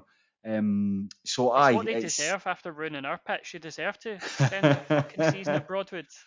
Maybe that's it. They should have gone to Broadwood. I don't know. I think that Queen's Park. It feels like this should be a real fun season for them, and it's kind of got off to a bit of a same with last season as well. Like these should be great fun seasons, but they just feel a wee bit. And I think that traveling to Stenhousemuir is worse than traveling to than Firhill. I'd say that 100 miles. So I feel a wee bit bad for the Queen's Park fans. Yeah, I mean they did beat Utrecht a couple of days ago, so it's not all doom and gloom. But listen, I think they've signed well. They've got another couple of guys. I think Grant Savory's a good sign for them. I saw him a couple of times for Peterhead last season. He's a good wee player. So I think Queen's Park will hold their own next season. So obviously, what to talk about the terrace. Obviously, we mentioned earlier about the big gargantuan treatise that is the lower league preview coming up. What have you got coming up on the terrace that looking forward to? And what is there any word on the TV show coming back? Well, the TV show will be coming back, and it's like just going to cross the T's and dot the I's and so on. But I think that's looking promising to come back in September, which is fantastic. That'll be, I imagine, unless things have changed, it'll be the same format as last time. We'll get 10 episodes in 2022 and then 10 episodes in 2023. I imagine it'll be the same format with a bunch of jobbers sitting on the couch and loads of good VTs and all that. And as for the Terrace podcast itself, there's loads of stuff going up. We're very, very lucky. There's loads of hardworking people on and involved with it. So for instance, you talk about previews. It's one of the stuff they've previewed. There's a series of podcasts going up with some of the new signings in the Scottish Premiership. Like these guys have come from Macedonia and other far-flung parts from the continent and elsewhere. They've been previewed. So supporters of these guys, not much used to Partick Thistle, unfortunately, but there's loads of players that are being profiled and analysed there. So if you support like an Aberdeen, for instance, or Ross County, then we, say the collective, we have looked at these guys and give you the lowdown of them. Sean and I will no doubt be doing our pre-season preview, which will be great fun. So I don't know how we're going to tackle that. It's like there's a couple of teams that I don't know much about. Like Wraith Rovers, I never feel as I need to study them because Sean knows everything about them. Yeah, I know what you mean. And yeah. so on. So I'm quite good at all the teams in League Two, but the further up it goes, other than Falkirk, obviously, I would keep a close eye on what they're up to. But the other teams, I'm kind of not 100% sure as to what they're doing. So a lot of research on my part, but we'll figure these things out. We'll have a preview every side. Their chances will be topped up for a good 9 or 10 minutes. You know what happens when Sean and I get together? It's like two old fishwives just having a chat about football. So look forward to that. But there's podcasts going up every day. On top of that, there's the review for the Terrace, which is we've moved into talking about pop culture. So if you like music and films and books and stuff, there's tons of stuff in there. Not every podcast is going to be for everyone, but there's that many podcasts that there will be something. You'll find something in there. I noticed, and this is a theme with various things. Nutmeg Magazine is the same with this, right? Where obviously you had Ray Bradshaw on, you had guests like Chick Charnley, you had a lot like Thistle are featured a lot. What makes Thistle such a Terrace team for you? Because there was a period where you would do the graphic of all the teams that are on tonight, and Thistle were on it like every week. That's a good point. I'm not sure if that's deliberate or not, but I know that when we booked Chick Charnley on to talk about John Lambie, and obviously Chick Charnley is a Partick Thistle, like he's a legend, you hear Chick Charnley and you Chick Charnley and Partick Thistle, that's where your mind automatically jumps to. And one of the things that we'd been looking to do was to diversify the panelists. So you'd have myself as the host, but the number of people would revolve. You kind of the people you'd be used to seeing, but then perhaps another couple of faces would come in. And Ray's a really nice guy. He's a really good guy. Loves Partick Thistle, loves Scotland, and that was the season that he had. The Grasping the Thistle was when that documentary was being made. That was his first time having a season ticket. So he was great to come on and talk about it. But I think with Thistle are just what's the way that. Probably is perhaps Thistle's place within Scottish football, maybe just Glasgow football, because in Glasgow it's dominated by two teams, and then you've got this team who kind of play in this sort of like run down, sort of faded grandeur stadium in the northwest of the city. So northwest, isn't it? It will be the northwest of the city where Firhill is, and you've got Kingsley as your mascot, and you've got Ian McCauley as someone who kind of, I think he's got quite a dry, sarcastic sense of humour, and I think that there's that when you bring sort of all these elements together, it does really sum up what the Terrace is, if you know what I mean. I can't quite put my finger on it. You can't put me on the spot a wee bit there, but I do think that what Thistle represent and what the Terrace represent, I think there's quite a bit of an overlap between the two.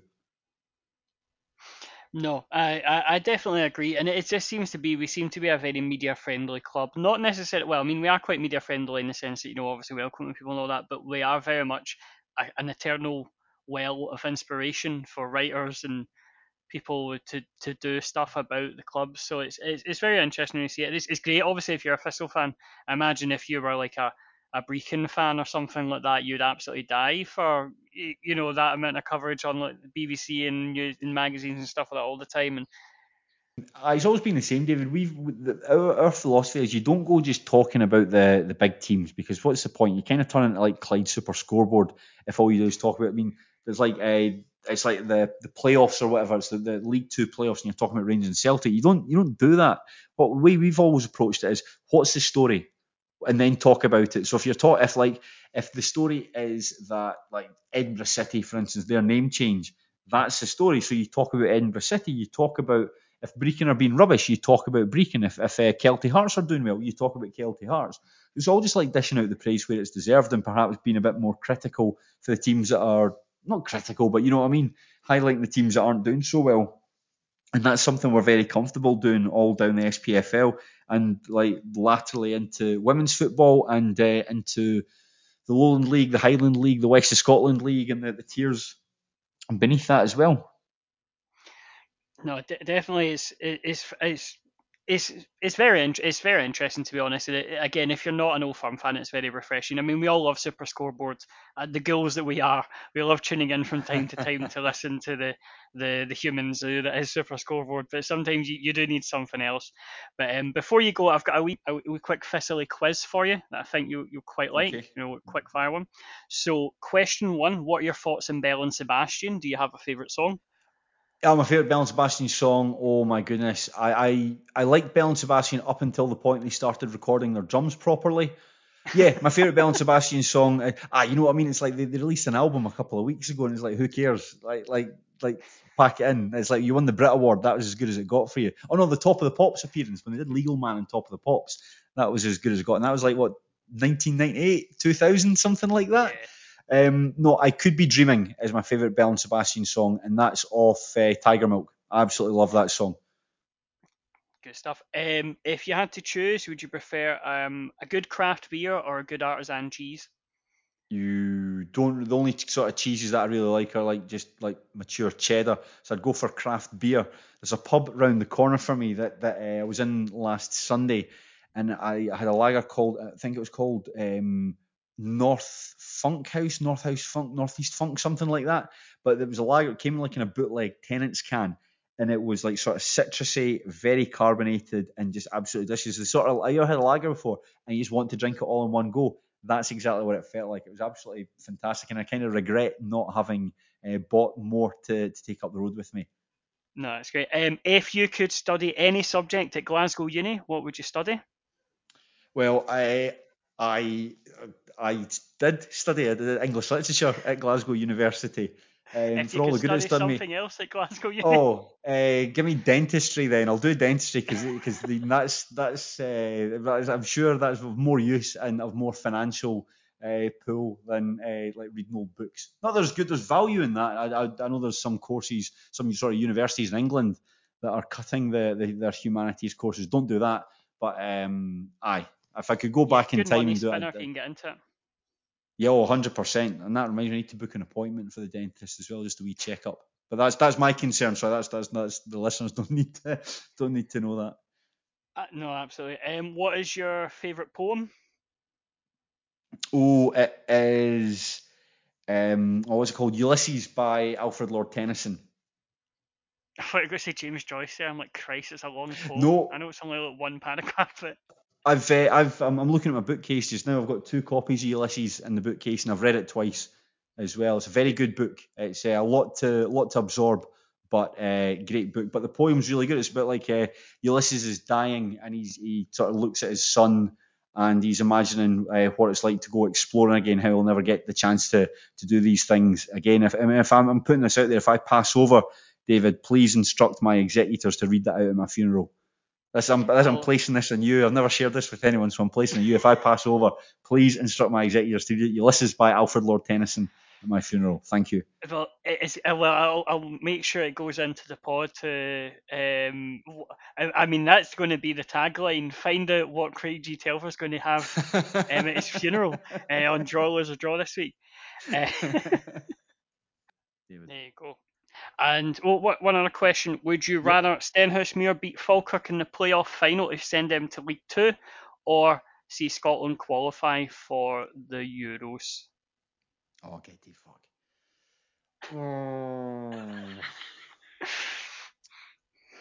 Because it's specifically Falkirk, that's why I said it. Because if it was just, do you want Stenhousemuir to be promoted, that would happen. But sending Falkirk to League Two would be. You know something? It would have to be Scotland.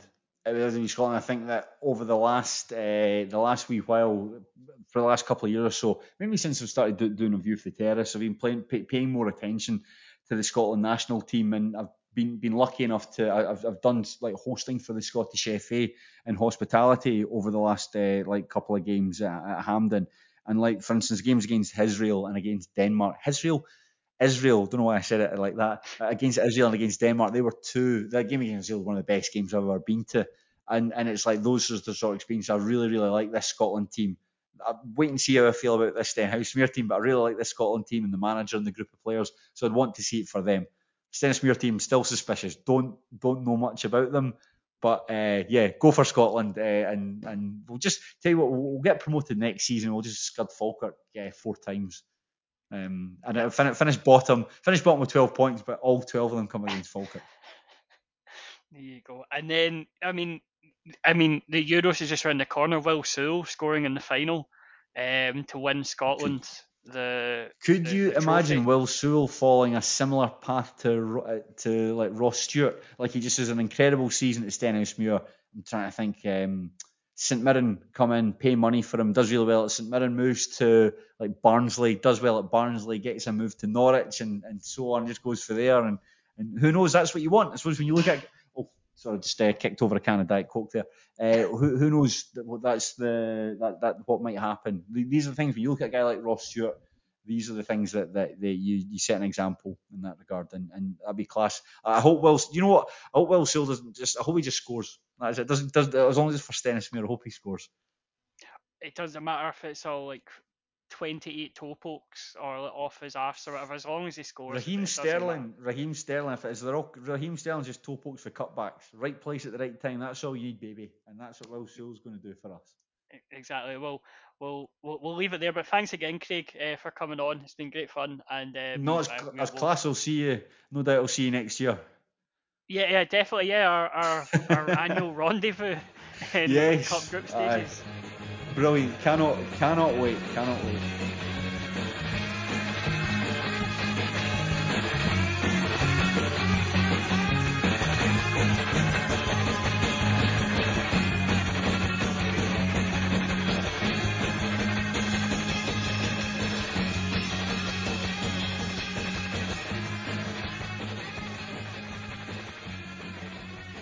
We will now move on to our predictions section, and after last season, we are taking these predictions very seriously. So, here's how this is going to work this season. I'm going to ask you 3, and I'm going to play along every week for a score prediction for the games in the week ahead. So this week we've got 2 games to predict a score for.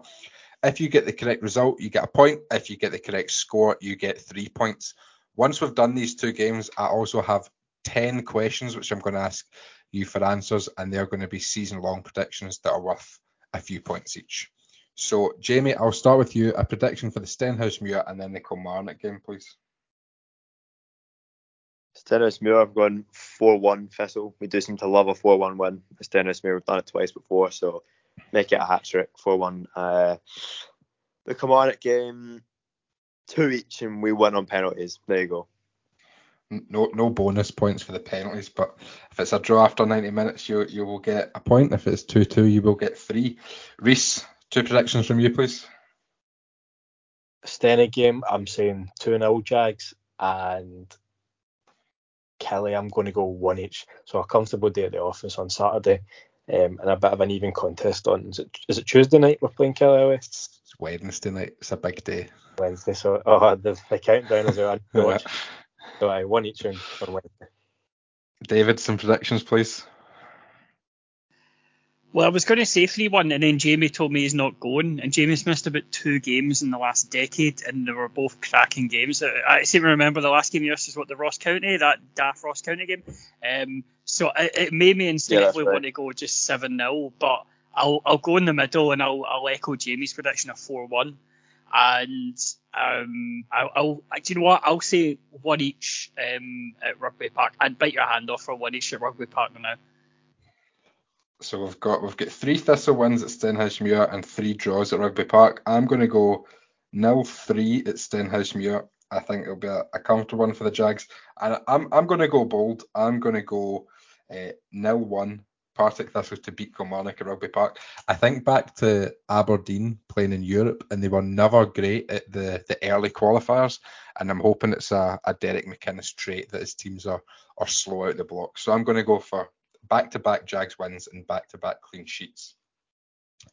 The next section of this, so I've got 10 questions. They're season-long questions, and I'm going to ask you all for an answer for each one. And at the end of the season, there are 25 points up for grabs for these questions. So the 10 questions, first question I'm going to ask you all is, they're all over-under questions. So the amount of cup matches that Partick Thistle will play this season. So this is including the Challenge Cup, the League Cup, and the Scottish Cup. For reference, last season, Thistle appeared 9 times in cup competitions, 4 League Cup, all in the group, didn't get out the group, 3 in the Scottish Cup, and 2 in the Challenge Cup. So the over-under number I'm going to set is 9.5. So it was 9 last season. Over-under 9.5 cup games. Jamie. Over. Reese.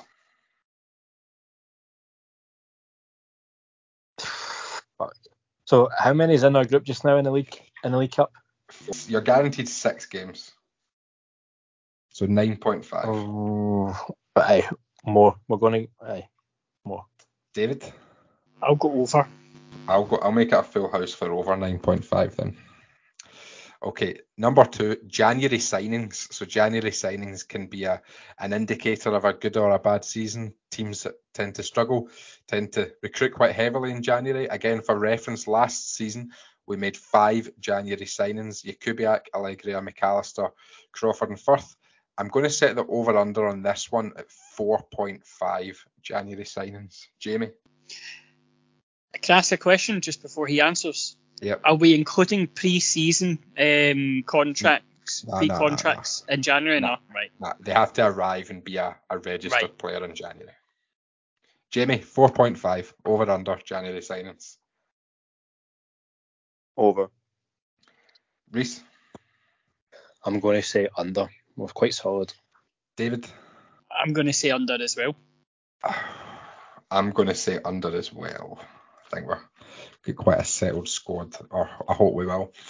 Right, next one. How many clean sheets, competitive clean sheets, will we have? Last season, 20. Right, again, this I've not done any football-related research in a couple of months, so if these numbers are incorrect, it doesn't.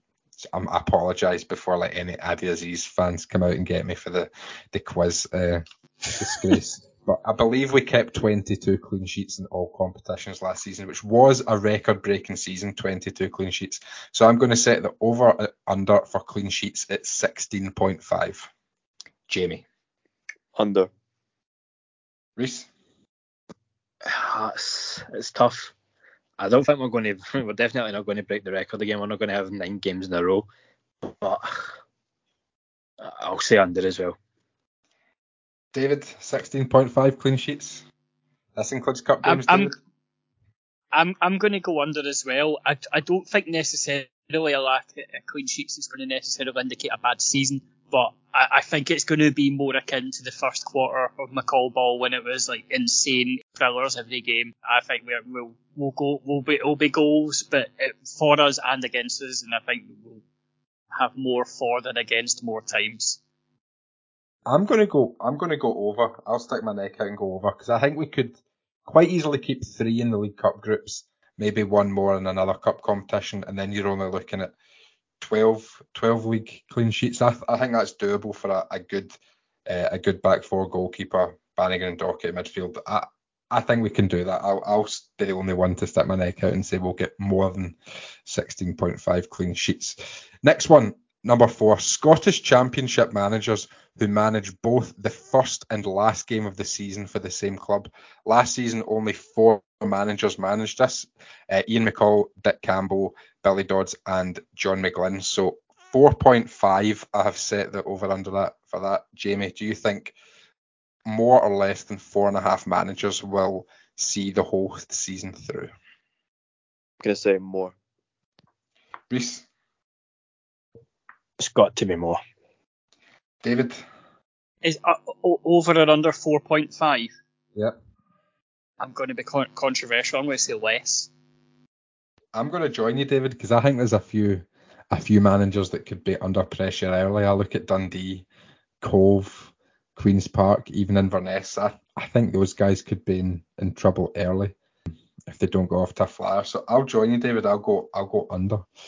Number 5, total points accumulated versus Queen's Park, Morton and Arbroath. So last season we only won 4 points against Morton and 2 against Arbroath. Queen's Park will be a sort of derby game this season. So 12 games, and I've set the over-under at 11.5. Will we improve our record against Arbroath and Morton and play well enough against Queen's Park to average a point per game? Jamie? Yes, surely. Please, I hope. Reese? Aye, it's going to be over. We're going to get more points against those fucking gangs this year. David? I mean, what a really loathsomely depressing podcast this would be if we were going, no, we will only get 10 points against Morton, Queen's Park and Arbroath this season. I'm more. I'll join you. I'll go over. Right, halfway mark. Some quick ones to finish. So the first 5 I've set it. If you get that correct, you get 2 points to your season total. So the first 5 were just for 2 each. These last 5, 3 each. So these are the real key ones. Kyle Turner assists. He had 12 assists in all competitions last season. I'm setting the over-under for this season at 9.5. Jamie?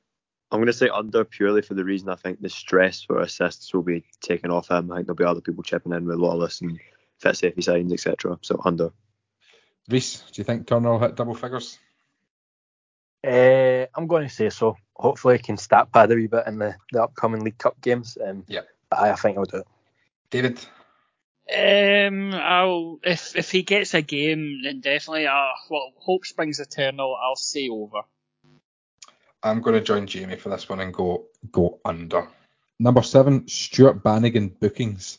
So this man has had 64 career yellow cards, but only 4 across the last 2 seasons. So I'm setting the over-under at 3.5 for Stuart Bannigan bookings. Jamie? This is a tough one, actually. I'm going to say over. I think this season he'll get a couple. Reese? It's got to be more. I know the stats don't really back it up, but you're thinking he's going to be reaching like 50-odd games in a full season. It's got to get more than 4 yellow cards. David, is Stuart Bannigan a reformed man in your eyes? Does a red card count as 2? No, this is yellow cards only. Yeah, only, right. Very strict. See, he's turned his life around. He's on the straight and narrow, and he's out that game now. But no doubt he will have someone against Ennismere on Saturday and go to 1 booking already. If I say under, and then it'll just be in a tightrope for the rest of the season. Under. We'll go under. David, I'm going to join you. We'll sponsor him to stay off the yellow cards this season. I'm going to join you. We'll go under 3.5 bookings for Banzo. Right, number 8, Brian Graham goals. I believe it was 18 last season, although some sources say different things. I believe one of the goals up at Inverness was hotly disputed, but I think I included that. So I think it was 18 last season, and I'm setting the over-under for Brian Graham at 13.5. Jamie? 13.5. Over. I think he'll get more than fair. I don't think he'll hit 20 this season. Happy to be proven wrong. I think last season was his best shot at it, but I think he'll get more than 13.5. Reese? Aye, similar to Jamie. I don't think he'll reach the heights of last season, but he does enjoy a goal in the League Cup. I remember even when he was at Ross County, I'm sure he scored like 7 goals before he was even out the group stages one year. So I think he'll get a couple in the next few weeks. David? I agree. He'll rack some up in the League Cup. Wee hat trick against Linfield in the Challenge Cup, and a couple of goals here or there in the league, and will bright as rain. We'll go over 13.5. I'm going to stick my neck out again. I think I've been sneaky with this question because we've not seen the full squad. We've not seen if Ian McCall's going to add another striker. I think he might, and I still think Graham's going to be an important player this season. But I hope the pressure is taken off him for goals. I think he's going to be off the penalties this season. I think Kevin Holt will stay on the penalties. I think he might hit double figures, but I'm not going to say he's going to get to 13.5. So I'll stick my. I hope he does though. I really hope he does. I'll stick my neck out and go under for that one. Number 9. Times Stevie Lawless is spotted at Ibrox or in the away end, and I'm setting the over under at 2.5 for that one. Jamie. This is my favourite one. Under? Did you say under, Jamie? Yeah. Yeah, 'cause I don't think you'll get spotted. I'm going to say under because he's only ever spotted in the away end at Hamilton. I think he stays in Hamilton, and every time Rangers are at Hamilton, he's in the front row. So they're not really in the same league, so I don't think we'll get it. Sometimes I've seen him a couple of times on like Europa League games on Thursdays. So if they get any European competitions, could be his downfall this season. David? Well, I mean, now that Rangers have released Andy Firth, he can't get comps off him. So I don't know. I feel like his style is more to just post "We Are the People, Union Jack" on Twitter more than be actually spotted. No, I'll go under. I think he'll keep the heat down and he'll remain quiet, and Rangers will shit the bed in the Europa League or something like that and not even get very far. Aye, we'll say under. Right, I'm sticking my neck out again. Then I'm going to go over, and I'm going to put out a call for people. If they see Stevie Lawless, we're not encouraging grassing. Don't go to social media. Just send a wee DM so I can bagsy this. Any DM pics of Stevie Lawless at Ibrox in the Rangers end anywhere, send them my way. Right, number 10. Can we have a ticker for the year where every time he's spotted, we'll like keep the ticker going up? Like that's not a good running bit. Right, we will refer to these predictions as we go through the season. Here's number 10. Final league position, and I'm setting it at 2.5. Are we going to be second or first, or third and below? Jamie. Second or first. Reese. I don't really know how to answer this question in an over and under sense, but I think it's between us and Dundee, so top 2. David. I mean, why do you even bother asking me? I've already planned our assault in the Champions League in 2 years. Of course, they're going to be top 2. I'll join you with this one. I'll join you. I'll say we'll finish top 2 as well. So thank you very much for playing. I'll keep a note of those predictions. 25 points up for grabs there. We'll keep a running total as we go throughout the season of score predictions and crown a winner at the end. Play along at home. Let us know your predictions. Let us know how you got on throughout the season. We'll have a nice time doing that. Earlier this week, I caught up with ex-Jag and League One title winner Shay Gordon.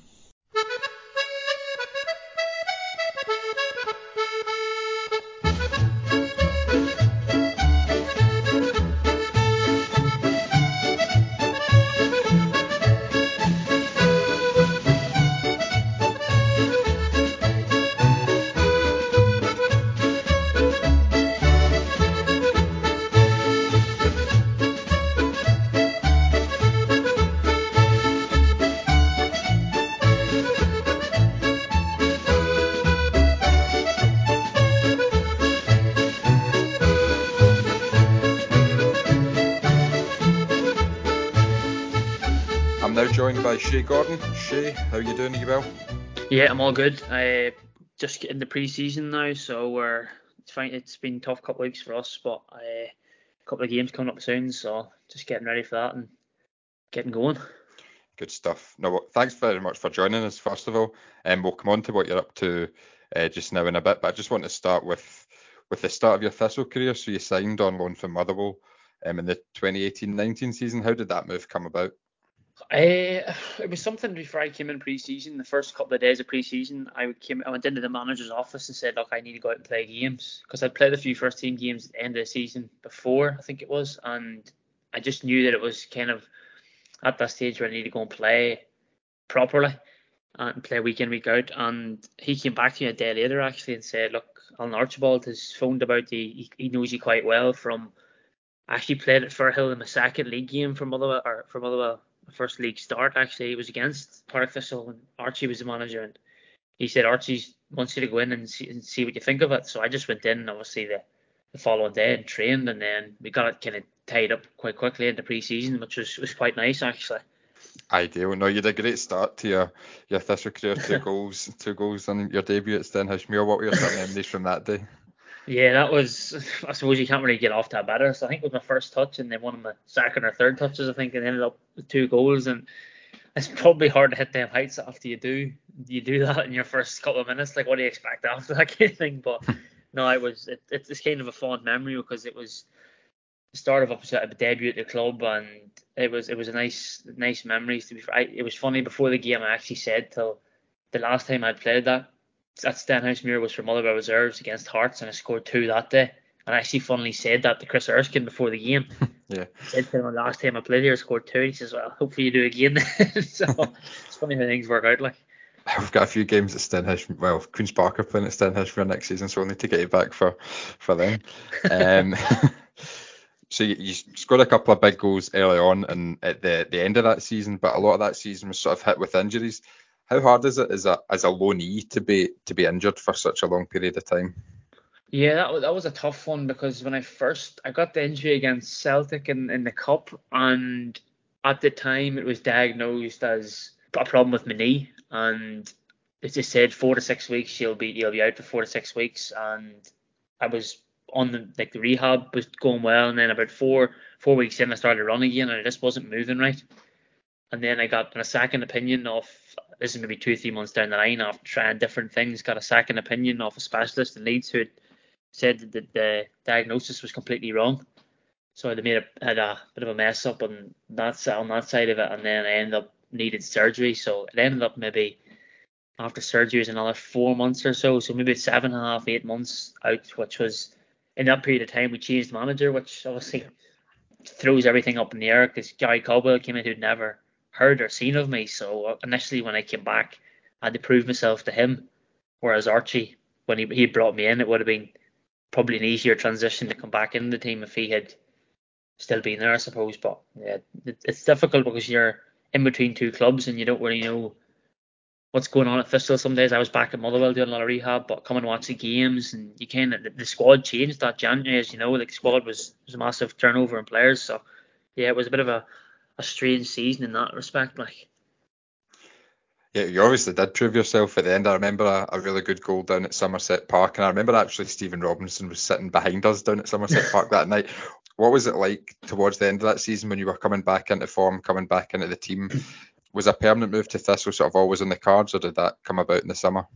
To me, it was. I didn't at the time think I'd be going back to Motherwell. To be totally honest, I didn't really hear anything from Motherwell. I heard after that game against down at Somerset that they'd been at the game, and that was probably my best game come the end of the season. And I kind of at the time was hoping that I'd probably stay at Thistle because I didn't really see a pathway at Motherwell at the time. It was kind of, there was a lot of players coming through, and it was more, where's the next contract coming from? But I kind of, with Thistle, I kind of felt when I got back in the team and doing well, that there was a chance for me to stay on kind of, and thankfully I put in a few good performances at the end of the season, and Gary Caldwell kind of trusted me, I suppose, at that stage. So yeah, I was able to tie down a bit of a future there. But when he first came in, I didn't know much about him, and he didn't know much about me, so it was kind of up in there until it was the last 3 or 4 games. I kind of had a rough idea it was going to be something happening. Like, yeah. So what was your relationship like with Gary Caldwell? It's still really good actually to this day, which some people might find strange, or I don't know. Till actually till this day, it's still really good with him. I actually spoke to him maybe 5-6 months ago. He kept in contact with me quite regularly over the years, to be fair. And I think with Gary, it was one of them ones. When he came in, he didn't know me. He got to know me pretty quickly, I suppose, and then I done well for him, and he trusted me and liked me as a player, so kind of went that way. And then whenever he left, it was kind of a case of I texted him as he left and thanked him for his efforts with me, and because he spent a lot of time with me individually, like watching clips and telling me what I could do better and stuff like that, just the details, which I think improved me as a player at the time. And then just over, I think it was lockdown, I met up with him in lockdown, just after lockdown finished or whatever, and spoke to him about my game and what could I do better and kind of these things. And he's just been someone more like to ask for advice every now and again, because maybe it didn't work out at Thistle, but he has a good head on his shoulders in terms of spotting detail, and there's obviously a bit of knowledge of the game as well. Is that a relationship you've built up with like several coaches, or is that quite a unique relationship you've got? I would say it's quite unique, to be fair. I think another one would maybe be Stephen Robinson, who gave me my debut at Motherwell. Like Robbo, in terms of, he gave me my debut at Motherwell 18, and I had known Stephen Robinson since I was about 12. He managed my under 13 Northern Ireland team. He didn't actually pick me in the Northern Ireland team on 13s, which I don't forget actually. But then he picked me on under 15, under 16, and made me captain at that age. So he would be another one actually. I think it was maybe Christmas time as well. I just reached out to him for a bit of advice as well. So it's the two of them, probably more so Gary Caldwell, because he was a lot more involved with me later in my career. I suppose at this stage he was a lot more involved with me as a player, whereas Stephen Robinson was a young player coming through, having known him a bit longer. But yeah, I think that would probably be the only two in terms of a lot more, I suppose, personal relationship, in terms of speaking to him a lot more in that respect, you know.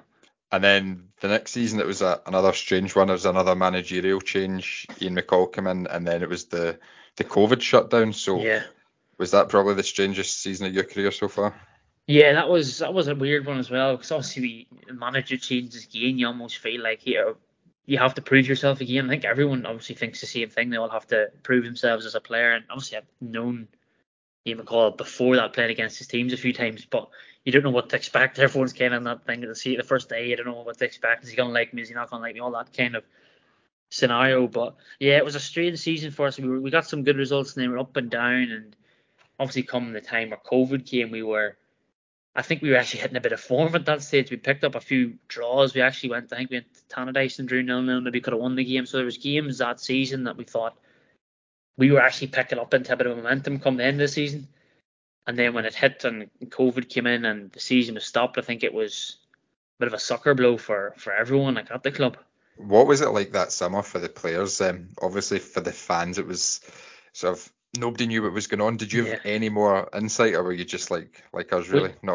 We were completely in the dark. It was, I think we had like a Zoom meeting nearly every 2-3 weeks, and there was the odd WhatsApp message going in, and the odd message from the boys, and maybe hear a rumor somewhere, and then you would think, this is maybe happening, but there was very, very little. Like I remember just being so, I think, and a lot of the boys I see, like so frustrated at the time, not knowing when we're going to be back, what's happening, is the season still going ahead? Like there was just so many different options, but we just didn't have a clue. Like it was, we're coming on these Zoom meetings and stuff, and Jerry Britton and the gaffer and stuff are speaking, and you think, what's no one, like we're asking questions, but there's no real answers. So you come off the Zoom meeting and think, well, I don't really know what's going on still. Like so, it dragged on for so long that I think it was maybe once the whole relegation thing had been decided, it was like, right, well, you have to kind of get your head around it now and prepare for the next one. But we didn't know when that was going to be either. So yeah, it was a strange, frustrating time. I think frustrating probably the best word for it. Like yeah, and it was a strange but successful season in League One. What was that like for you, playing all the games behind closed doors? Did it still feel like a title win?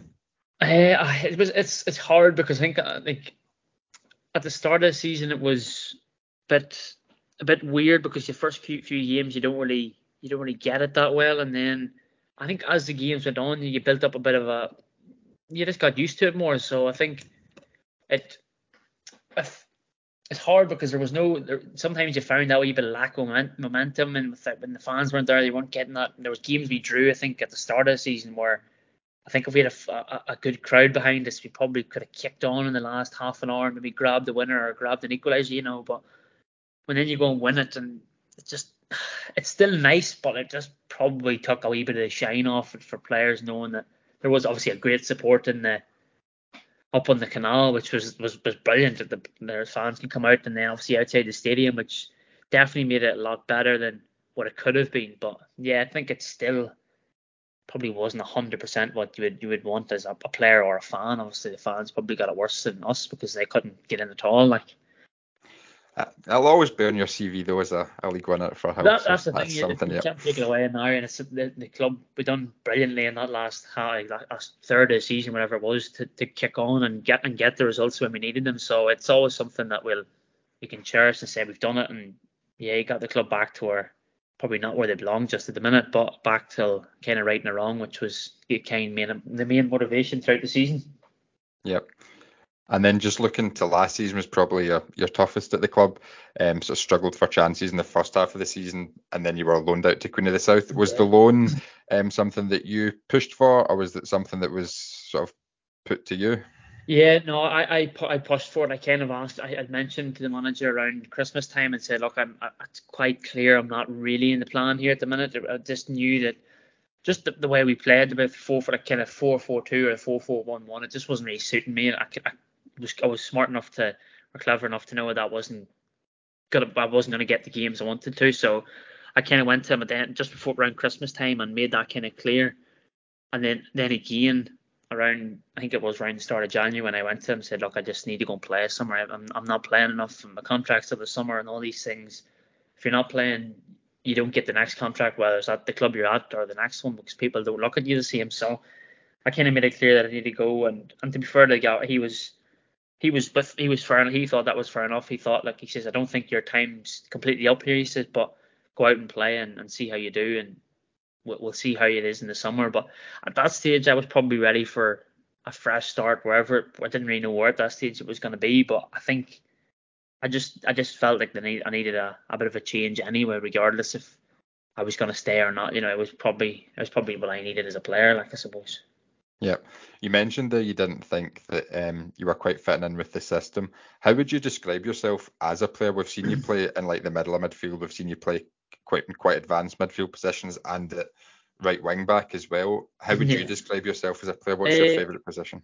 I would always say, like, it's funny because when you play, there was times we played a 4-3-3 and if you play 4-4-2, that side of it doesn't really bother me which formation we really play. I just see myself as box to box. I get in, I like getting into the box. I like running beyond people, but I do feel that in areas I can win the ball back and I can tackle and I've good energy. I can get around the pitch, that way.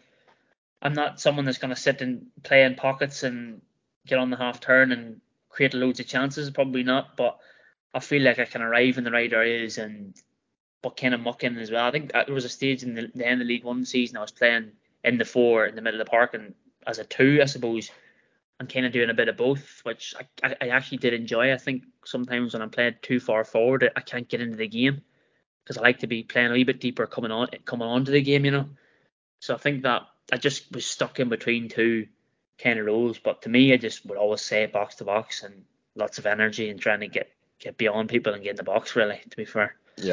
Yeah, we saw it. We definitely saw it with lots of your goals with those sort of goals getting on the end of second balls and the like.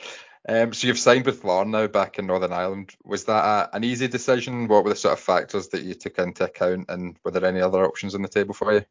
There actually was a couple. There was a couple in Scotland. I heard about the Larne thing quite a while ago, to be totally honest. But at the time, I just was like, let me finish the season and see how I go from there. And there had been 2 straight away in Scotland.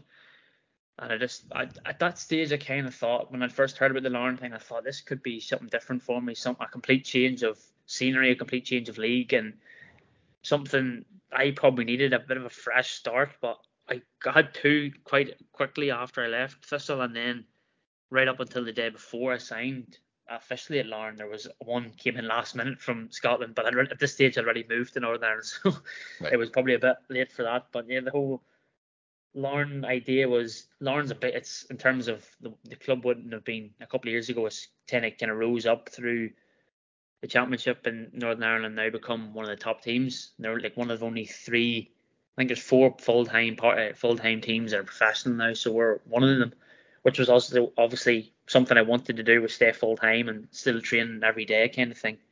But then the fact that there's the chance to go and play in these European qualifiers and next month was something that I've never experienced, and if I can get the chance to do it, it's kind of something I've been looking forward to. I've got a couple more questions, just in general, and then a wee quick fire bit at the end. I just wanted Uh-huh. to ask, this has sort of always interested me. So you play for a club the size of Thistle, so the attendances are sort of 2,000-3,000. They can be smaller away from home, Mhm. and then you've got fans on social media, and if there's 10 or 20 fans on social media like saying the same thing, it seems like a lot. As a player, how much do you take that in? Can you switch off from that? And what would you say like affects you as a player more, like the comments on social media or comments that you can probably hear on the ground? Uh, I'm quite good at kind of switching off from the social media side. Once the game's over, to me, it's kind of I play the game a lot back and what I've done myself, so I'm probably quite hard on myself regardless of how I've done. Like if there's still chances I'm thinking about 2 years ago, like before lockdown happened, there's chances I'm thinking I could have probably buried that kind of thing. So I'm very harsh on myself anyway. But in terms of comments from like social media and stuff, I'm on social media and I'm obviously active enough on it, but that's not some. I don't go looking for things, so if I don't go looking for it, I'm probably not going to see it. So it doesn't bother me. I think players, if they do, they might see 20 good ones and one bad one, and they cling on to the one bad one, so it probably doesn't help. And so for me, I just kind of stay away from it. I don't bother with it too much. In the ground, I think once you're in the game, you kind of don't really pick up on it as much. You're kind of thinking like what's next. The mistakes happen, but what's the next kind of thing. So yeah, it's probably you hear it more in the ground, I suppose. But yeah, you just try and brush it off. Like it's everyone gets frustrated. I get frustrated watching games. I get frustrated playing games. So everyone's entitled to that bit of frustration and the odd moan here and that. So you can't really take it. You can't really take it too personal. Like. And just in general, what was it like playing for Thistle? Did you enjoy your time? How would you sort of sum up your relationship with the club and the fans? Oh, I've no bad feeling at all. I actually had I think it was 4 years. I had a really good time. Like it was the people, and that's some great people within the club, but some great people without the club. And one example would be Vincent and his son Callum. Like that was something like I remember the letter I got from him when I was on loan. And at this stage, I had Callum sent me like a letter to say like, oh, we've got, I'm so glad we had you, and I'm so sad to see you leaving. But I kind of at the stage knew I was signing, so it was such a nice thing that I knew myself I was signing, and then I could go and kind of surprise him after. So things like that at the club, like the club's really good for that in terms of getting players and fans. I think that was a good part of it that we were ringing through lockdown, ringing fans and stuff like that, like and keeping them like kind of tied together. I think in a football club you have to keep the fans and the players kind of together. Once you separate them too much, then it's just not the right thing. So I think Thistle are doing a really good thing that way. I actually still have been texting a Thistle fan, and he wished me well maybe last week. Kenneth Fleming, I think I spoke to him during lockdown, and we texted quite regularly after games and stuff. So yeah, I think that's a big part of it, and like that's something I'll always kind of keep with me as these wee stories and stuff. So, and then you've obviously got the people behind the scenes at the club are working so hard, and you have to produce it in the salary for people like that. So yeah, I've got no bad feelings at all. To be fair, I left I didn't see everyone at the club before I left, and it was very nice. Like there's plenty of people I'll keep in contact with. Good stuff. Good stuff. Just a wee quick fire round before we finish, if that's okay. So, what was your favourite goal for Thistle? My favourite goal was probably down at Somerset. To be fair, yeah, I think that was such a big one for us. Yeah, so yeah, that it was my a big favourite one. And a good one as well. Yeah. Favourite game? Favourite game was probably, I'm gonna say Morton because I scored two, so I'm being selfish that one. Like so. Favourite teammate? Favourite teammate? There's gonna be a couple that could kill me if they hear it. Like, but I'd probably say for the whole time, Banzo. Banzo. Toughest player you played against? Toughest player I played against from Thistle or just anyone in the league? Go one for both. One playing for Thistle and one for your career. Ross Docherty in training because he just never leaves you alone, and then probably could say Doc for playing for her as well. But God, that's a good one there. Like, I suppose Doc when he played for United was tough as well. Like, so. Favourite member of staff? Oh God, that's a good one too. Oh, there's so many good ones, but it's got to be Mark the Kit Man. What a legend. And last one, favourite thing about Glasgow? Favourite thing about Glasgow? I probably in terms of Glasgow as itself and the people probably is very similar. I think Scottish people and Irish people are very similar. So I always found that like it was like home to me. The people around, and yeah, it was probably the people you meet along the journey kind of thing. So yeah, I would say that my favourite thing about Glasgow is probably the people I've met and people I've come across and the similar kind of banter that we have. Like, Good stuff. No, Shay, thanks very much for joining us, and all the best for the rest of your career. And as I say, you'll always have a league winners medal from your time at Thistle. So thank you.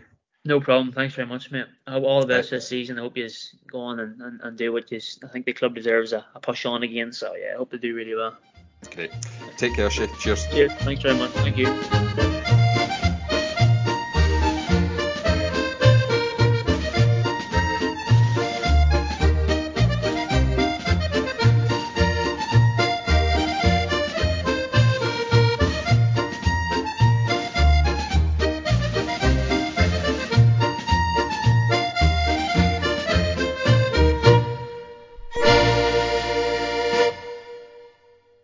We will finish as we always do with Partridge Thistle, and you'll have heard our chat with Welshie by now. So I'm going to ask you all, what would you stick on a kit for PR? What item, what person, what thing would you stick on the middle of a kit to get a bit of publicity? Anyone wants to come in, go for it. David Mitchell's goalkeeping top. I want a picture of Phil Mitchell and the Queen Vic. Reese?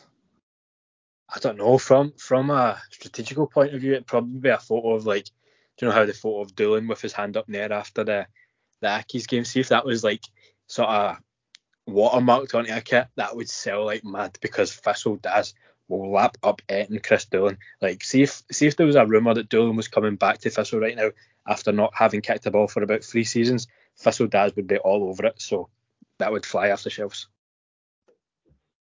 David? I mean, the Doolan one is good, but we need to be more craven in our advertising here. So I think that picture, the Kim Kardashian picture that broke the internet, get that in the top, and we'll absolutely sell it hotcakes. It'll be all good. Well, I've got 2. So obviously the Draw Loser Draw logo, you would stick that on a kit. That would be good for our publicity. And secondly, I would put an outline of the dog that featured in the famous Alan Rough Jim Leighton joke somewhere on a Thistle kit. He's got to be the next in the Jags Hall of Fame, I think, that dog. We will leave it there. Jamie, Reese, David, thank you very much for joining me. We'll be back next week to look back on the away games at Stenhousemuir and Kilmarnock and look ahead to our first home game in the League Cup group campaign. In the meantime, stay safe and enjoy the return of competitive football.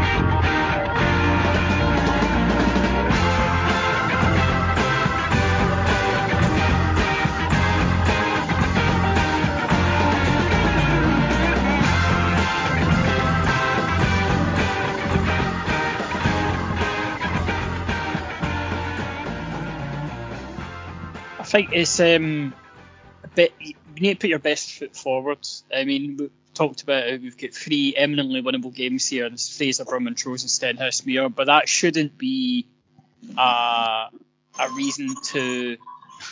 What the fuck is going on? Why is there like mad spooky Halloween synths in the background? What is going on? You done, David? No, there's lots of weird noises in the background. It might be you. I think it's Jamie. Jamie was playing the fucking paranormal shit earlier. I didn't want to land a minute, but I'm not taking the blame. Did you not hear? It was like some mad paranormal synth sort of like. Mate, I was in mute. He's playing fucking slot machines. Is what he's doing, like Ladbroke slots or something like that. Right. Is this how we fully go into it being a conspiracy podcast, where we have like an actual ghost on the pods? I thought it was like a nice back in the background to you, David. No. So can we confirm confirmed ghost sighting on the pod to start the season? It's a terrible way to start the season. With an actual ghost on the pod. The ghost of Andy Firth. He haunts us waving his flag in the pitch when we're not there.